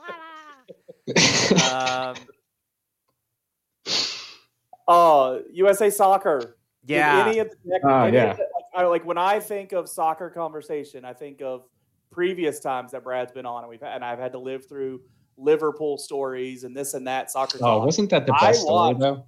I watched this stretch of the Gold Cup here, and every time I texted one of the Deck brothers, I was met with, "What are you talking about?" And so, Brad, did you watching the Gold Cup? Did you represent the U.S. in observing the Gold Cup and our games against Canada, which we won, and Panama, which went differently? Those two games specifically? Both. That stretch run there, our last two games of the Gold Cup, because it went differently. What I watched was earlier in the tournament. And all that winning, you just gave up on it. You're like, I don't want to see this. No, he watched I don't even think he realizes he watched a different tournament. Oh yeah, the one with Mexico. Yeah.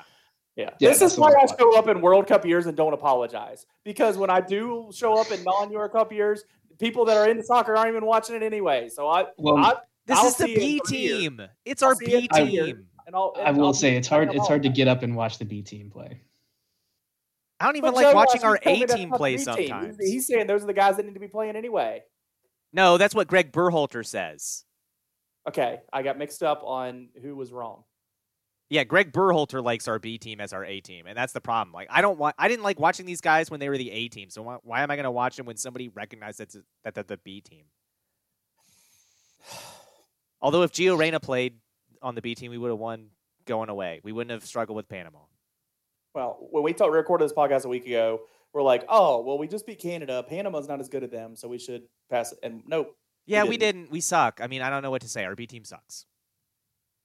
Well, yeah, and what I did do is get updates about the Canada match, because when we were going into PKs, I was like, against Canada, I feel like that might be a better thing than going in against the worst teams. Having gone in for PKs, because at that point you're basically flipping a coin. I like our goaltender better than Canada's, I think, in that situation. So I think it favors us. I would have said the same thing against Panama, but probably about the goalkeeper, but don't feel great about it being Panama and we're going to PKs. We should outright beat Panama. I don't know what happened there, but that is classic U.S. soccer fashion. When you told me tonight that was the outcome and I didn't know. Yeah, I did not know, but it did not surprise me. Yeah, this team's just it's hard to get pumped, right? And Greg Berhalter being the coach, I don't know if he's coaching in the Copa America later this summer or not. I don't know if I care. Like, he's going to fail. Just whenever he takes over, we're going to start losing because our lineup's going to get all messed up. And you're going to see, like, the good players like Gio Reyna. Gosh, I hope he wouldn't. What was the guy who just became an American and had that great tournament? Was a striker. Now his name's escaping me. I'm going to sound like an idiot. The young guy? Yeah. The guy who's technically British and picked us. Yeah.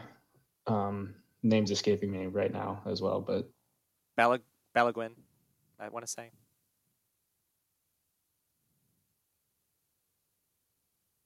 Yeah, I hope you're not asking me. Balogun. Yeah, Florian Balogun. That's the one. Balogun. That's the one. Yeah, I was on the right track. I just had to get there. But yeah, like, he's going to get benched, and we're going to start playing some, guys that, they're in the MLS. Sounds like a great reason to never play them. Like, Landon Donovan, by the way, is on one hell of a drug. Like, when he said Christian Pulisic should follow Messi to MLS, I was like, absolutely not. No. He's going to AC Milan. That's going to be great for him. He's getting European competition. Serie A is miles, and I mean miles, ahead of MLS. And for all the people, yes, Lionel Messi coming to MLS gives MLS a bigger world profile, is certainly going to help them attract players further down the road in their career. But let me tell you why MLS will never, ever catch European soccer. It is by design. It is by design in the MLS because they have the salary cap.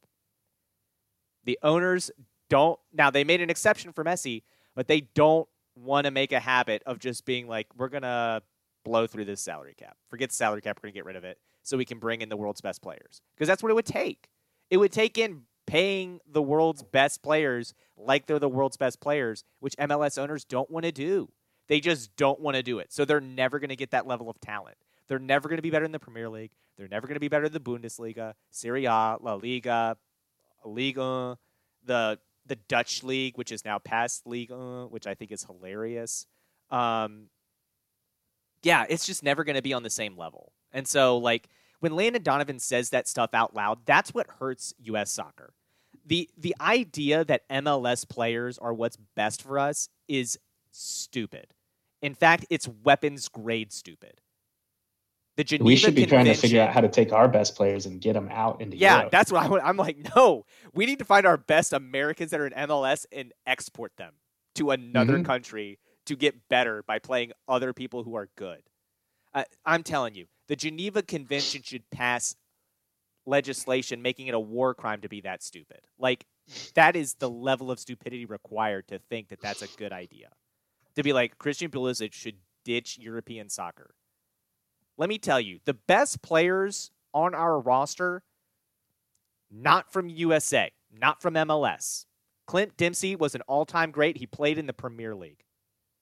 Made it there. Tim Howard made it over there. Christian Pulisic is going to be one of our best players. He's making it over there. Gio Reyna plays in the Bundesliga, making it over there. This is so dumb. So dumb. Not here to argue. The women's team starts this week, though, guys. The Women's World Cup. Yeah. Yes, it does. I can't wait. Friday, 9:00, right? Yeah. USA. We got a chance to win this one. We do. Look, it's going to be Got harder. some injuries, though.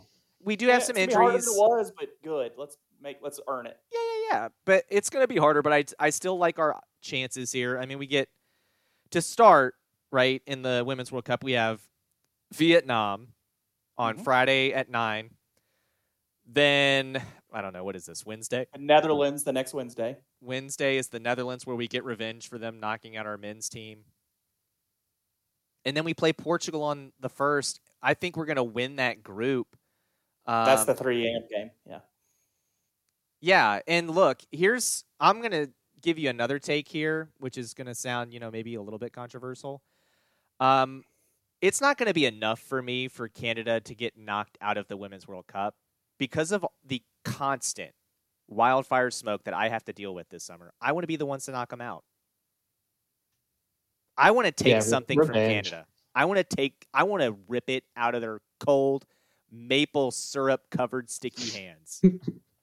And for that hockey gold medal. Every time they beat us, Sidney Crosby celebrates like he's done something. I hate that guy. That's Leland's boy, Pittsburgh Fever over there. Like, ooh, Pittsburgh's great. We love Sidney Crosby. Lame. What a lame city. I forget I exited the hockey conversation a few minutes ago. I've been cheering for Colorado the last 2 years. What are we talking about? That's true. You have decided to become an Avalanche fan, which is weird. But yeah. Yeah, I don't know why either. I just don't pay attention to hockey. All right, is it D block time? Are we doing some D block with both deck boys here? Sure. So Brad, right. I know you listen to our podcast, so we don't have to explain it to you, but just for everybody else who might be new. The way it works is Leland and I will talk about something that is dominating our lives recently, and then we'll say something that we know that you need to know, which can be, basically it's just a double of that. Is what it turns into 9 times out of 10. That's what it is for me this week. Leland, where are you? I'm just looking at your notes here. Where are you on the Night Agent? I'm liking it more. I liked it from the beginning because I thought there was a little bit of twisting that I wasn't expecting. So I appreciated the storytelling. I'm having a little trouble with some of the quality of acting. I will say that. I still am going to recommend people to watch the show because I think it is entertaining, but some of the quality of acting could do a little better. But now there's enough different little storylines twisting, and you're not really sure how they're all going to twist together. I'm digging it. So I'm halfway through, and I'm putting my stamp on it that I think other people should join me in watching this.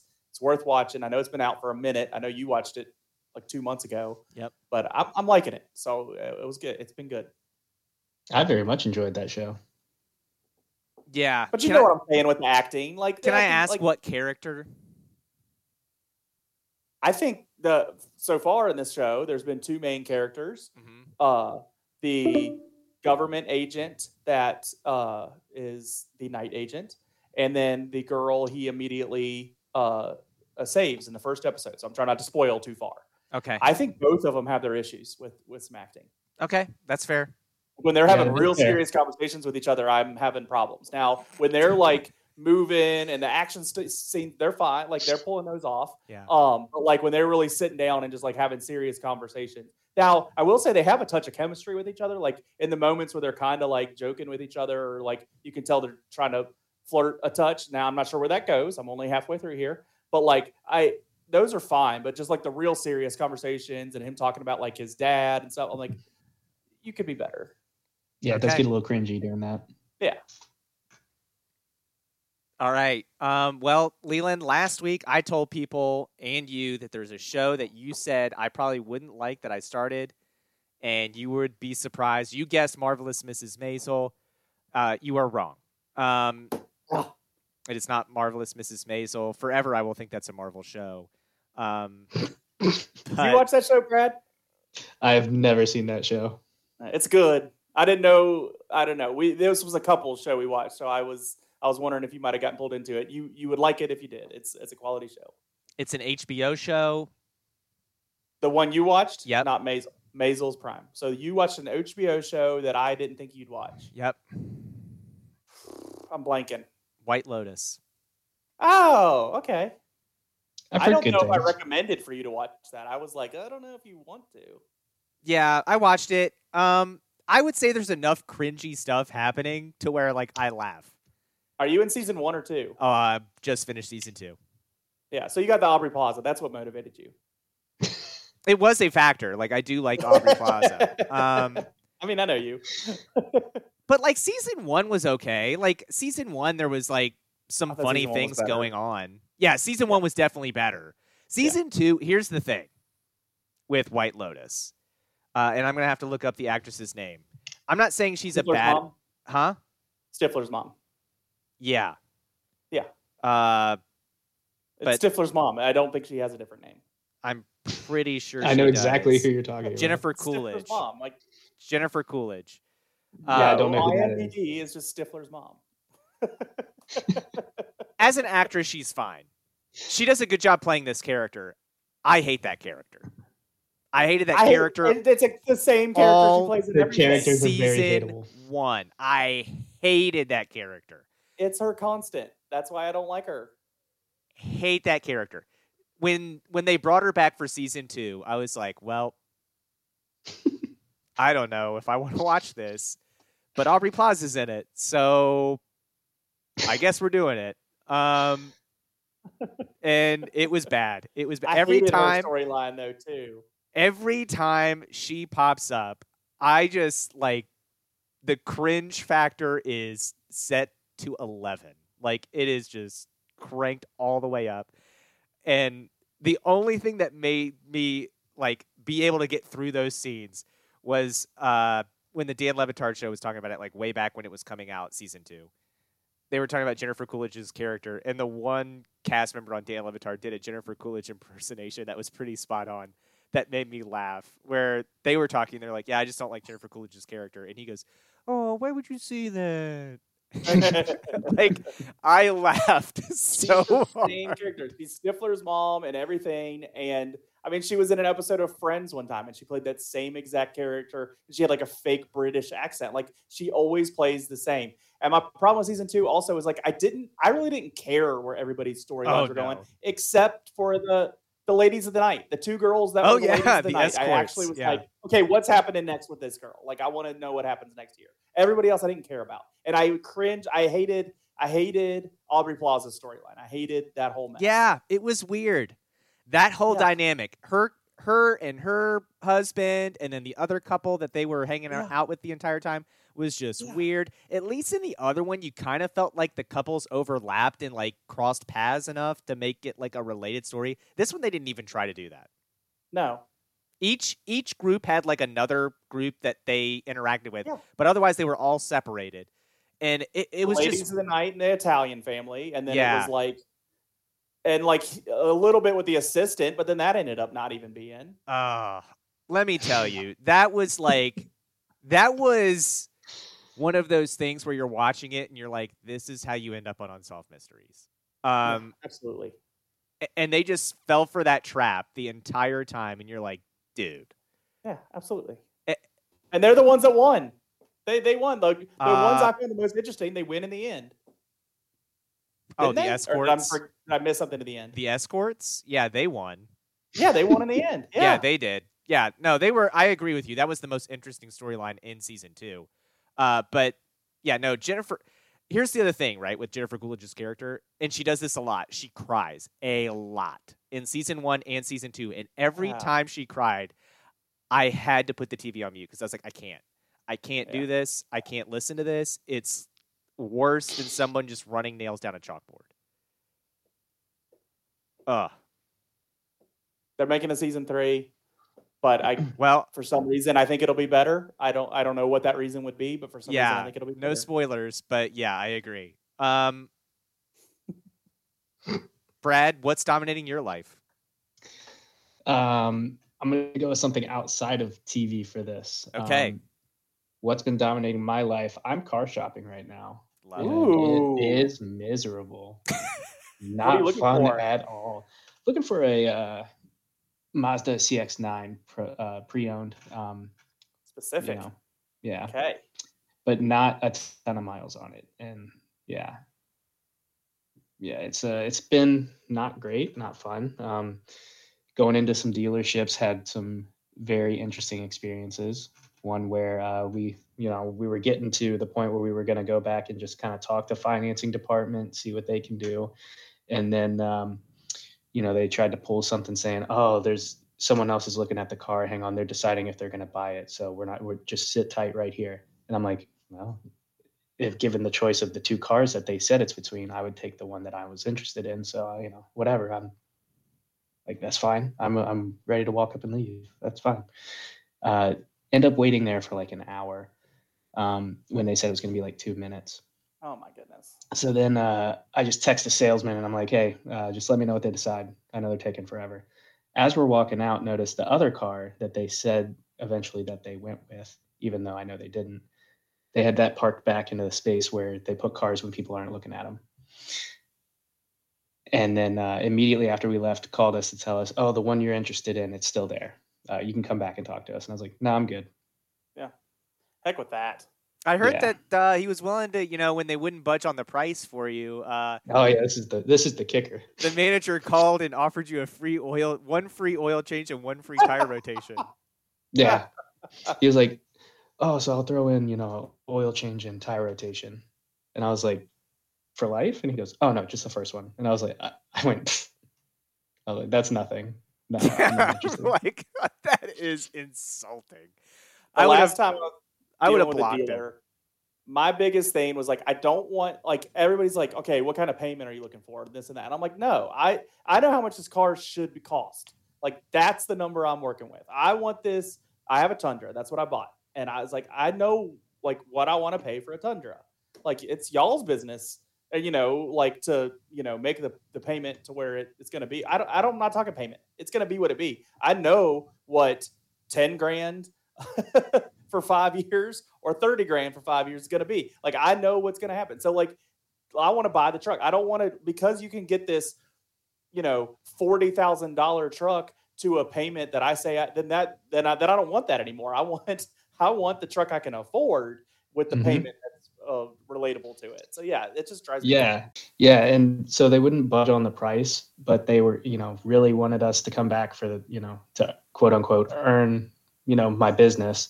And they're like, well, what can we do? And I'm like, I don't know. You tell me, what can you do? Because obviously it's not what I want. So, and they're like, well, what we can do is, what if we can bring down, your monthly payments? And I'm like, okay, but if you're not going to bring down the price, the only mathematical solution for that is extending it out over time, which means I pay more in interest, which I'm not interested in. So no. And then they're like, well, we can give you a great discount on extended warranties. And I'm like, which eventually would be a good idea. But given that it's already under a year warranty, I wouldn't need it for that year. And you just want me to pay you more for those extended warranties. So again, everything that you're offering me is for me to pay you more. So again, not interested. I hate the process. It does stink. And like, we're at a good spot where like, I'll be able to pay off my truck and we will have no car payment for a period of time, assuming things continue to run. And I'm just so looking forward to that time in my life with no car payment. And I know people try to like attack life without ever getting one. Those are smart, good people. It's good decision making. It's just not where I'm at. So I'm looking at new cars coming out now. Like, there's a new release of a car coming out next year that I'm like, awesome. It's coming out next year. I'm going to go look for it here in like 3 or 4 years. I'll be ready for it. Leland, you've got something that you know. Yeah, I just, for anybody, and I might not be talking to the guys appropriate for this, but I'm sure a couple listeners at least are aware of this. Bluey, I've talked about on this podcast before, the Disney show with the little Australian dogs, the best kid show on TV because most of the episodes aren't even aimed at kids. They're aimed at adults, and they teach you good adult lessons. And it's not annoying noise throughout the entire episode. It's solid and a lot of good music in that show. They had new episodes come out on Disney Plus, so some new season 3 episodes available. So that was exciting. So if you have little ones in your listener, or you have little grandkids, might be talking to Granddaddy Jeff right there. I know his grandkid isn't quite ready for this, but they will be at some point. Bluey episodes, new ones came out, and they were good. I actually sat with the kids in 2 different settings and kind of knocked them all out because it was like 7 or something. It wasn't that many, and they're good, and the quality is staying up, and I like them. So I don't expect rebuttal from you guys on this. I don't think either of you watched an episode of Bluey, and that's fine. You are correct. Yeah, no. Maybe someday. We'll see. What I know that you need to know is Indiana Jones is... Oh, I do need to know because I might be going to this soon. Well, just go ahead and lower your expectations. Darn it. It's just okay. It's not terrible. It's not terrible. It's if you saw the Crystal Skull or whatever last one was, it's better than that. Well, thank goodness. But I mean, that's I don't know. That is a very low bar. Yeah. That's like saying a second-degree burn is better than a third-degree burn. It's still not great. So this is not a spoiler. Because if you think that he's going to die in the first 5 minutes, I don't know what to tell you. But in the first 5 minutes of the movie, he gets captured. They do a flashback scene. This is where they CGI the hell out of Harrison Ford to make him young Indiana Jones again. Yeah. They're flashing back. It's what happens. Yeah, they're trying to hang him because they've captured him, and as you would. The Allies are bombing this fortress right at that time, and they happen to bomb this building, so the building explodes, and then the support beam that he is, being strung up on falls. He drops, I don't know, Brad, would you say like 10, 20 feet somewhere in there? Oh, wow. It's at least a story, probably more. Gets caught on another part of the building, comes to a stop, and in my head, I'm like, oh, broken neck, roll credits. Dun, dun, dun, dun, dun, dun. But no, he's still alive. And I'm like, look, I am willing to give you 80-year-old Harrison Ford's about to blow my mind with some action moves here that no other 80-year-old could ever do. But his neck would have just snapped at any age. Like, come on. And just the rest of the movie is just from there. I don't know. I don't think this is a spoiler either because they talk about it throughout the entire movie. Time travel is a major, major plot point in the movie. That's a quick way to turn me off.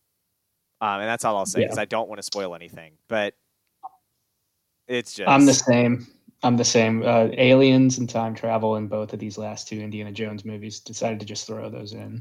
What's wrong with killing Nazis? Like, just have the guy kill some Nazis, dude. That's what I was saying after I saw number 4. So, like, yeah, that's all we need. But in general, though, you say that I'm not against all aliens showing up in movies. There's been thank goodness. I thought we were about to have a Kanye moment in this podcast, but.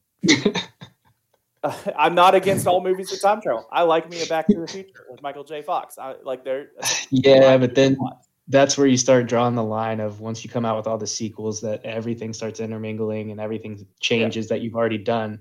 It leaves, once you open the door for time travel, it's like, oh, well, you could just travel back in time and fix whatever's going on. Yeah. And I'm like, yeah.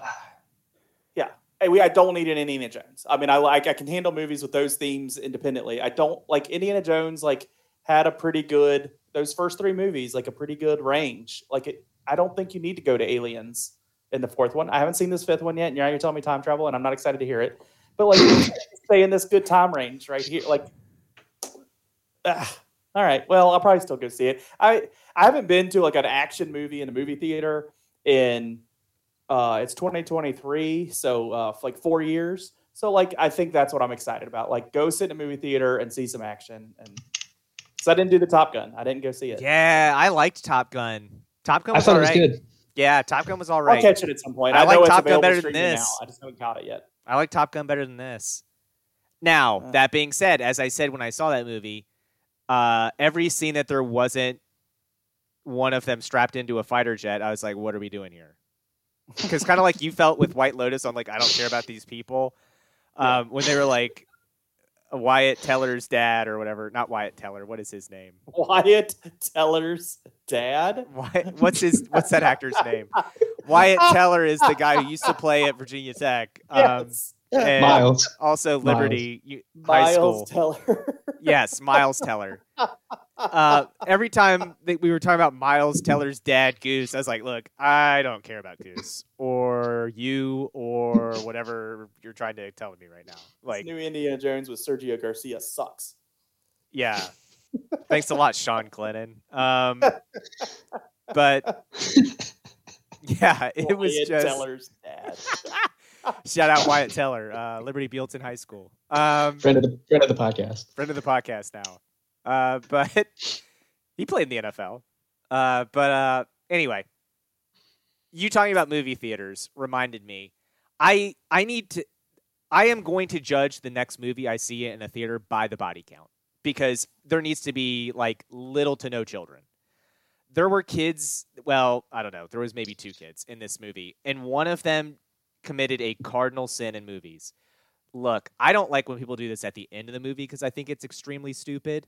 But this person was doing it in the middle of the movie. Every time Indiana Jones, does a stunt or a callback or punches a Nazi or something, it was just like, woo! I'm like, dude, literally nobody involved in this movie. How young are we talking? I don't know, like 10, 12. Okay, I thought you were gonna be like some 20-year-old whippersnapper. Yeah, that's how I do. I'm that old. No. 10 or 12. 10 or 12. It was a legit kid. I was like, no one involved in this movie is here. You should never clap in a movie theater. If you find yourself clapping in a movie theater, stop. Get some help. The Michael Jordan meme. Stop. Get some help. Like that, you're a problem. And then, if that wasn't bad enough, there's a scene near the end of the movie where there's a character that comes through the door and a full-grown adult behind me goes, "Guess who?" And it took everything in me not to turn around and go, "Shut up." Like, what is this Mystery Science Theater 3000? Like, did I step into a live version of a crappier Mystery Science Theater 3000 and that's what's happening to me right now? Like, it was just like when that grown adult was like, "Guess who?" I was like Mike Tyson and turn around and just bop him right in the nose. Like, I can't stand that stuff. I can't stand when grown people do that. I can't stand, look, again, it's a 10, 12-year-old. I get it, right? Like, that's going to happen sometimes because kids are kids. Now, the number of times it happened, I was a little concerned that the parent or guardian of this child didn't say, "Hey, we don't do that in a movie theater. We're not the only ones in here. Please stop." The people who made this aren't present. Yeah, the people who made this, literally not even any of the extras in this movie you don't even see their face. They're being filmed on the streets of, not in the whatever, state. Morocco, aren't even here. Yeah, we're not even in the same freaking country as those extras, okay? So just stop. We're not even in the same hemisphere. Stop clapping. They can't hear you. That's what I wanted to say. And I was just like, come on. But it's the only time I've been in a movie theater where I wasn't expecting to see a child, and the child did make themselves known, but not in a loud vocal way, only because they were sitting literally right in front of me, and I was like, well, that's bad parenting. And Brad, did you go see The Revenant with us? Oh, yeah. You talked about this the other day. You remember that kid that guy brought into The Revenant?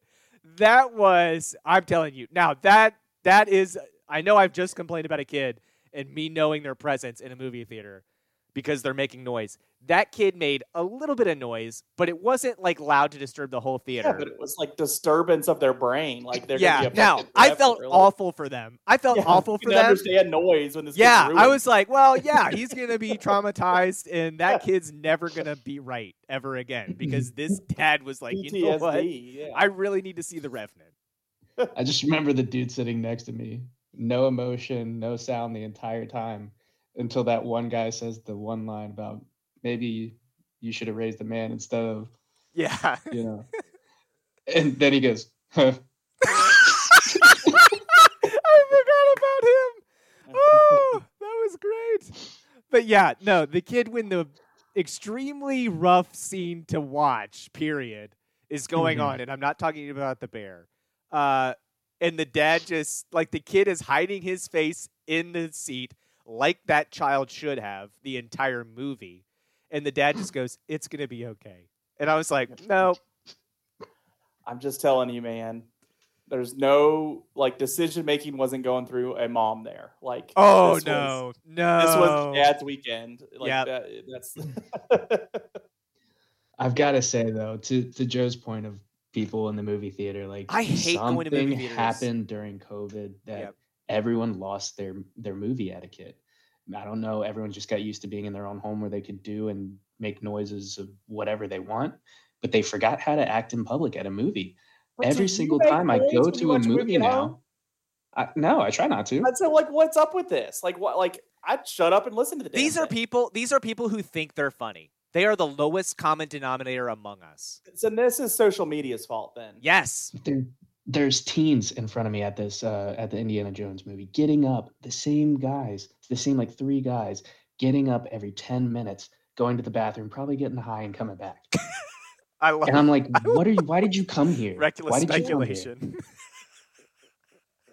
Literally, why else are they getting up every 10 minutes? Yeah. Like, what are they doing? That cocaine's not going to snort itself. Dude's in the back coughing like gross sounds, like coughing up phlegm, dude. I'm like, what are you doing? Why'd you come out here tonight? What are you doing? Then you got a dude, Joe. Maybe you weren't with us. I think we went with Mom to see a movie back in Winchester. There was some guy on his phone like before the movie, doesn't cut it off properly. Halfway through the movie, his video starts going off. Love it. In his pocket. And then he starts looking at us and he's like, can you turn that off? And I'm like, it's not coming from me, dude. Pulls his phone out of his pocket. It's him. Can you turn that off? I don't know. Can you? Yeah, give me your phone. I'll turn it off for you. That would have been great. I guess. Oh my gosh, that would have been great.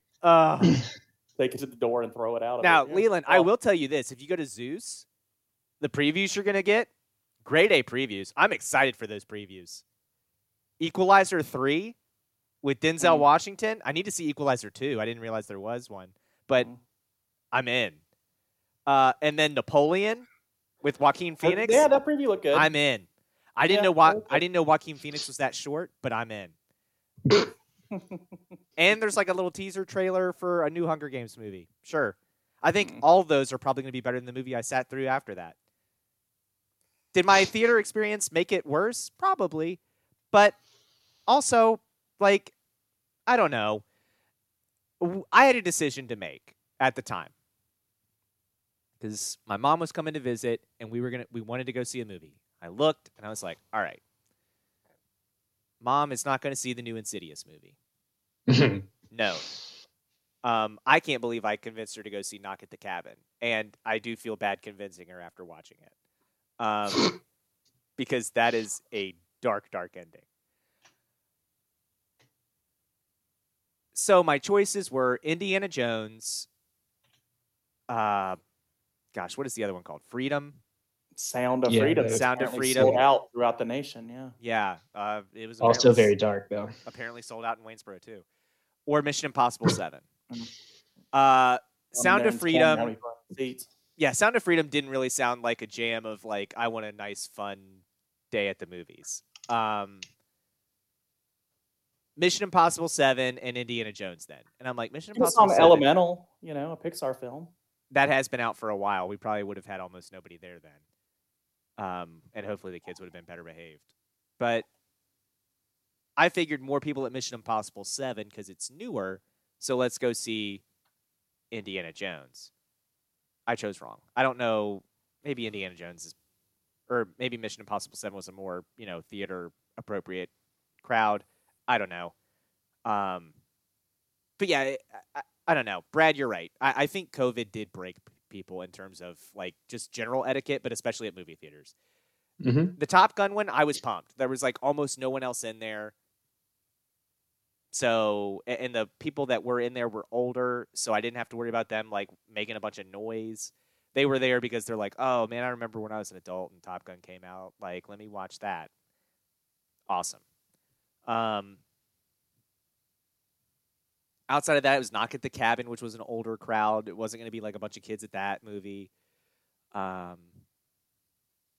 then it was before COVID for me. Like, I haven't seen a ton of movies in a theater since COVID, and I don't know if this experience is going to make me sign up for more, just because, again, like people clapping and like, dude, my nightmare.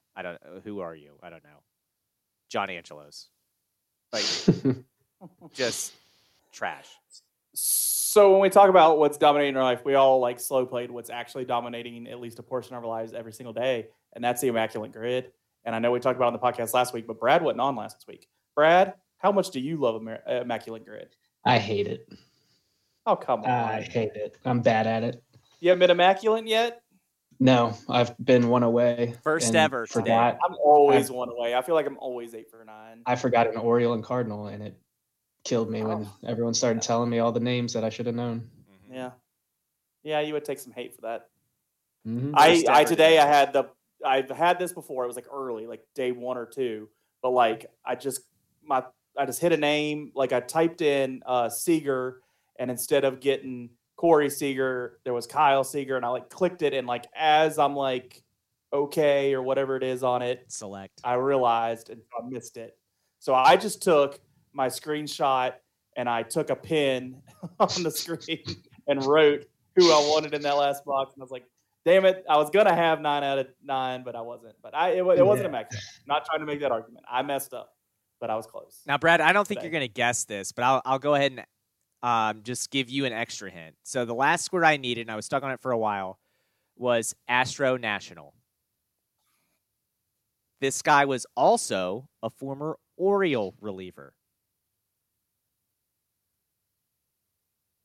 It has to be a reliever. It's obscure. Like not from the good old days. I probably wouldn't know him. Matt Albers. Oh, I do remember that name. As Chris so eloquently called him in our group text, Fatty Matty. Oh, I remember that guy. Yeah. That was how I got my first immaculate grid today. It felt good to finally get one. But Brad, let's end on a high note. I know we talked some Orioles earlier, and there was some positive, but there was also a lot of negative. But let's get back to the positive. With as great as they're doing. We have to throw the negative in there, right? Tampa Bay lost today, too, so we're still only a game out. We're going to catch them. They lost on a pass ball.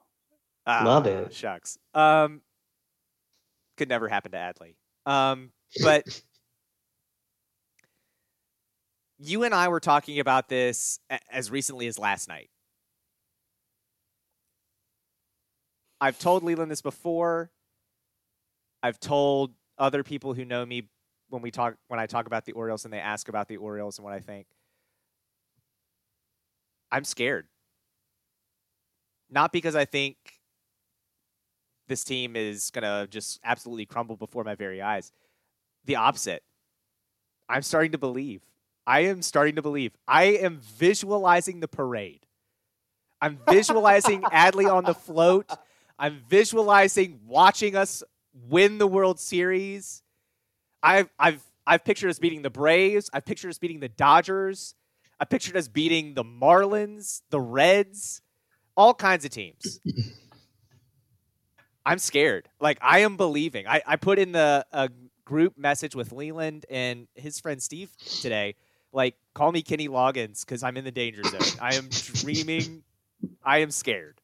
I have long said on this podcast, and you could put this on my tombstone when I am dead and gone.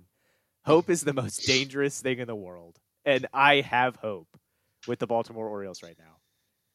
Yeah, I mean, it's crazy because I didn't think that they would be as good as they are right now. Where they are, that, to me, everything says that they shouldn't be. And especially with, we haven't solved any pitching problems. Yeah, the starting rotation currently is doing enough, but they historically, even in this season, have not. The bullpen, great at the beginning of the season. Right now, kind of doo-doo. So, we're kind of in that situation where I'm sitting here thinking, if we don't get, a couple more arms in the pen that are solid, always go-to kind of guys, an arm or two for the rotation that we can rely on, nothing's going to change. And we'll make the playoffs, but we won't advance very far in it. That's all I have to really say about that. I mean, the hope is there, I think, hopefully within the next year or two. But to me, it all comes down to what can Elias do with the permission of Bonehead Johnny Angelos. So, I hear you, Brad, and I'm not saying you're wrong because I would love to get another starter at the deadline. I would love to get another bullpen arm at the deadline. And I think that helps us become even more World Series ready. But I'll ask you this. Who in the American League can we not beat? There's any team that could just beat us, though, out of nowhere. I hear you, like but our, we could also our beat any bullpen could team. just give up 4 home runs in a row for no reason. But we could so beat many any games team. late. Be positive. Yeah, but we could beat any team. And Leland thinks I am crazy as for this team only. Like when it's Virginia Tech, I will give him all the reasons we won't win a game. I can easily look at our team and be like, this like no, we're going to lose unfounded because positiveness this. with the Orioles. The Orioles, yeah. Love it. Leland, I love even it. before we were good, I'd be like, I don't know, Leland. Like, who knows, man? Like, yeah. now Leland and I didn't talk, but I would have been like, City Ponson, maybe. No. I'm I think Virginia Tech women's basketball could have a chance at the Final Four this year as a 1 seed in this tournament. Yeah. He's like, shut up. No way. Shut up. But these Orioles could just win the World Series this year. And I'm like, how is my comment unfounded when they're a 1 seed? Yeah, I don't know. But Virginia Tech women's basketball has given me hope too, because I've seen them be able to make a Final Four. They had to earn it. These Orioles don't have to earn crap. Well, I've seen somebody beat beat Giant Killers. They beat Giant Killers in the tournament. I'm ready to beat Giant Killers in the Major League Baseball playoffs. Those giant Tampa Bay Rays, Texas Rangers, Houston Astros. Whoever comes out of the AL Central, we will absolutely smash. It amazes me whoever comes up with the power rankings. So we'll sweep a team like the Rangers, and they'll be like, "Oh, the Rangers are second though in the power rankings behind the Rays." And I'm like, "Shut up." Well, you know who has a say in that? Buster. Yeah, Buster's like, the Orioles are 30th in the power rankings because they actually don't have any starters who are good, and yeah, they scored all those runs and win those games. But if you take into account, if you get rid of all the runs they scored, then they would have lost. Thanks, Buster. I would love to make Buster the first man to touch the sun. I would love for him to have that kind of history. All right, let's get this out of here. I want to remind listeners, because I've talked about this show so much, Justified, the Revival limited series. Oh, that's true. That's coming out soon. It's coming out tomorrow, Tuesday. I'm not sure when Joe's posting this thing, but Tuesday this week it's out. So I'm super excited. So make sure you're listening. It will be my What's Dominating My Life next week. Just my initial thoughts to the first episode, because I think they're only going to be available one at a time. But yeah. I'm looking forward. I know it's not going to be as good as the original, but I'll just take it. So that's a preview for next week's. Along with other things, we'll be talking about the sports that matter to you, the Augusta County sports fan, as we get closer to those high school sports coming back. And make sure you are following us at Yak Sports Pod on Twitter or Facebook. And Threads. We are active on there now. Okay. And not everybody that participates in creating this podcast even knows that, but it's true. And yaksportspod@gmail.com is the way to email us. And make sure you are telling your friends to subscribe to us on Podbean, Apple, Google, or Spotify. Most ways you can find podcasts, you can find us. And so tune in next week. We'll see who comes on next week. Maybe I need, I don't have a brother, but maybe I need to pull somebody in next week and have an equivalent podcast. Can we talk to Dan? I like when Brad's on. I do enjoy it when Brad's on. Like, I'm not saying like I need to make up for something. This has been good. I felt like we teamed up on Joe a little bit a couple times, especially between recording times when there was technical difficulties. Yeah. I do want to, before we sign off, I do want to say you are going to hear different levels of recording at different times. You are going to. We had, and by we, I mean me, had a hell of a time with my laptop. It's been a 3-hour record. It's been awful. I've hated every second of it with the technical difficulties. I'm so glad Brad has been patient and Leland has been patient getting this in. But it's been a blast with Brad being on, talking uniforms, talking Orioles, two of my favorite things to talk about, especially in the summer. One thing I would like to say as well before signing off, a TV show, apparently not a lot of people actually our age know about Yellowstone. I thought that was pretty common, but apparently a lot of people our age don't really know about it or haven't seen it and know it as the show that their parents watch. So I can see that too. Watch it. It's good. I will say the most recent season, fan service, not a whole lot going on. The acting with the kid and the mom is pretty terrible, but throw all that out. The rest of the show is good. We got to wrap up the Yellowstone. We need to see what happens. Even if it's bad acting, we got to see it. Oh, we're never going to see it, though. 1923. Watch those prequels. They're amazing. They're dark. They're good. I don't know I if have we're ever not going to see tried to that. The figure it out. the writer's strike and this actor's strike seem like it might go on for a while. Mm-hmm. Maybe. We may never Maybe it see the needs final to. episode of Maybe it Yellowstone. needs to. I'm worried about Old Man. I liked Old Man, and am I going to get a season 2? Yeah, it might not, but honestly, the more I read about the writer's strike, I'm not crying. I want it to come back, but after the people get what they deserve. Oh yeah, no. I mean,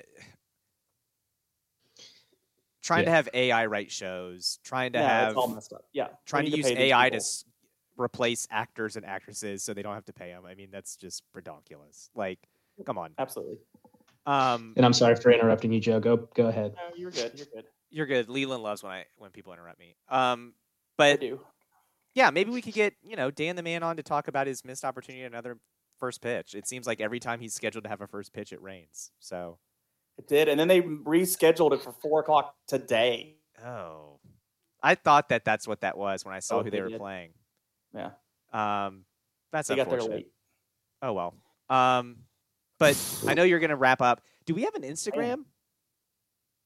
We technically do. I just have never posted on it.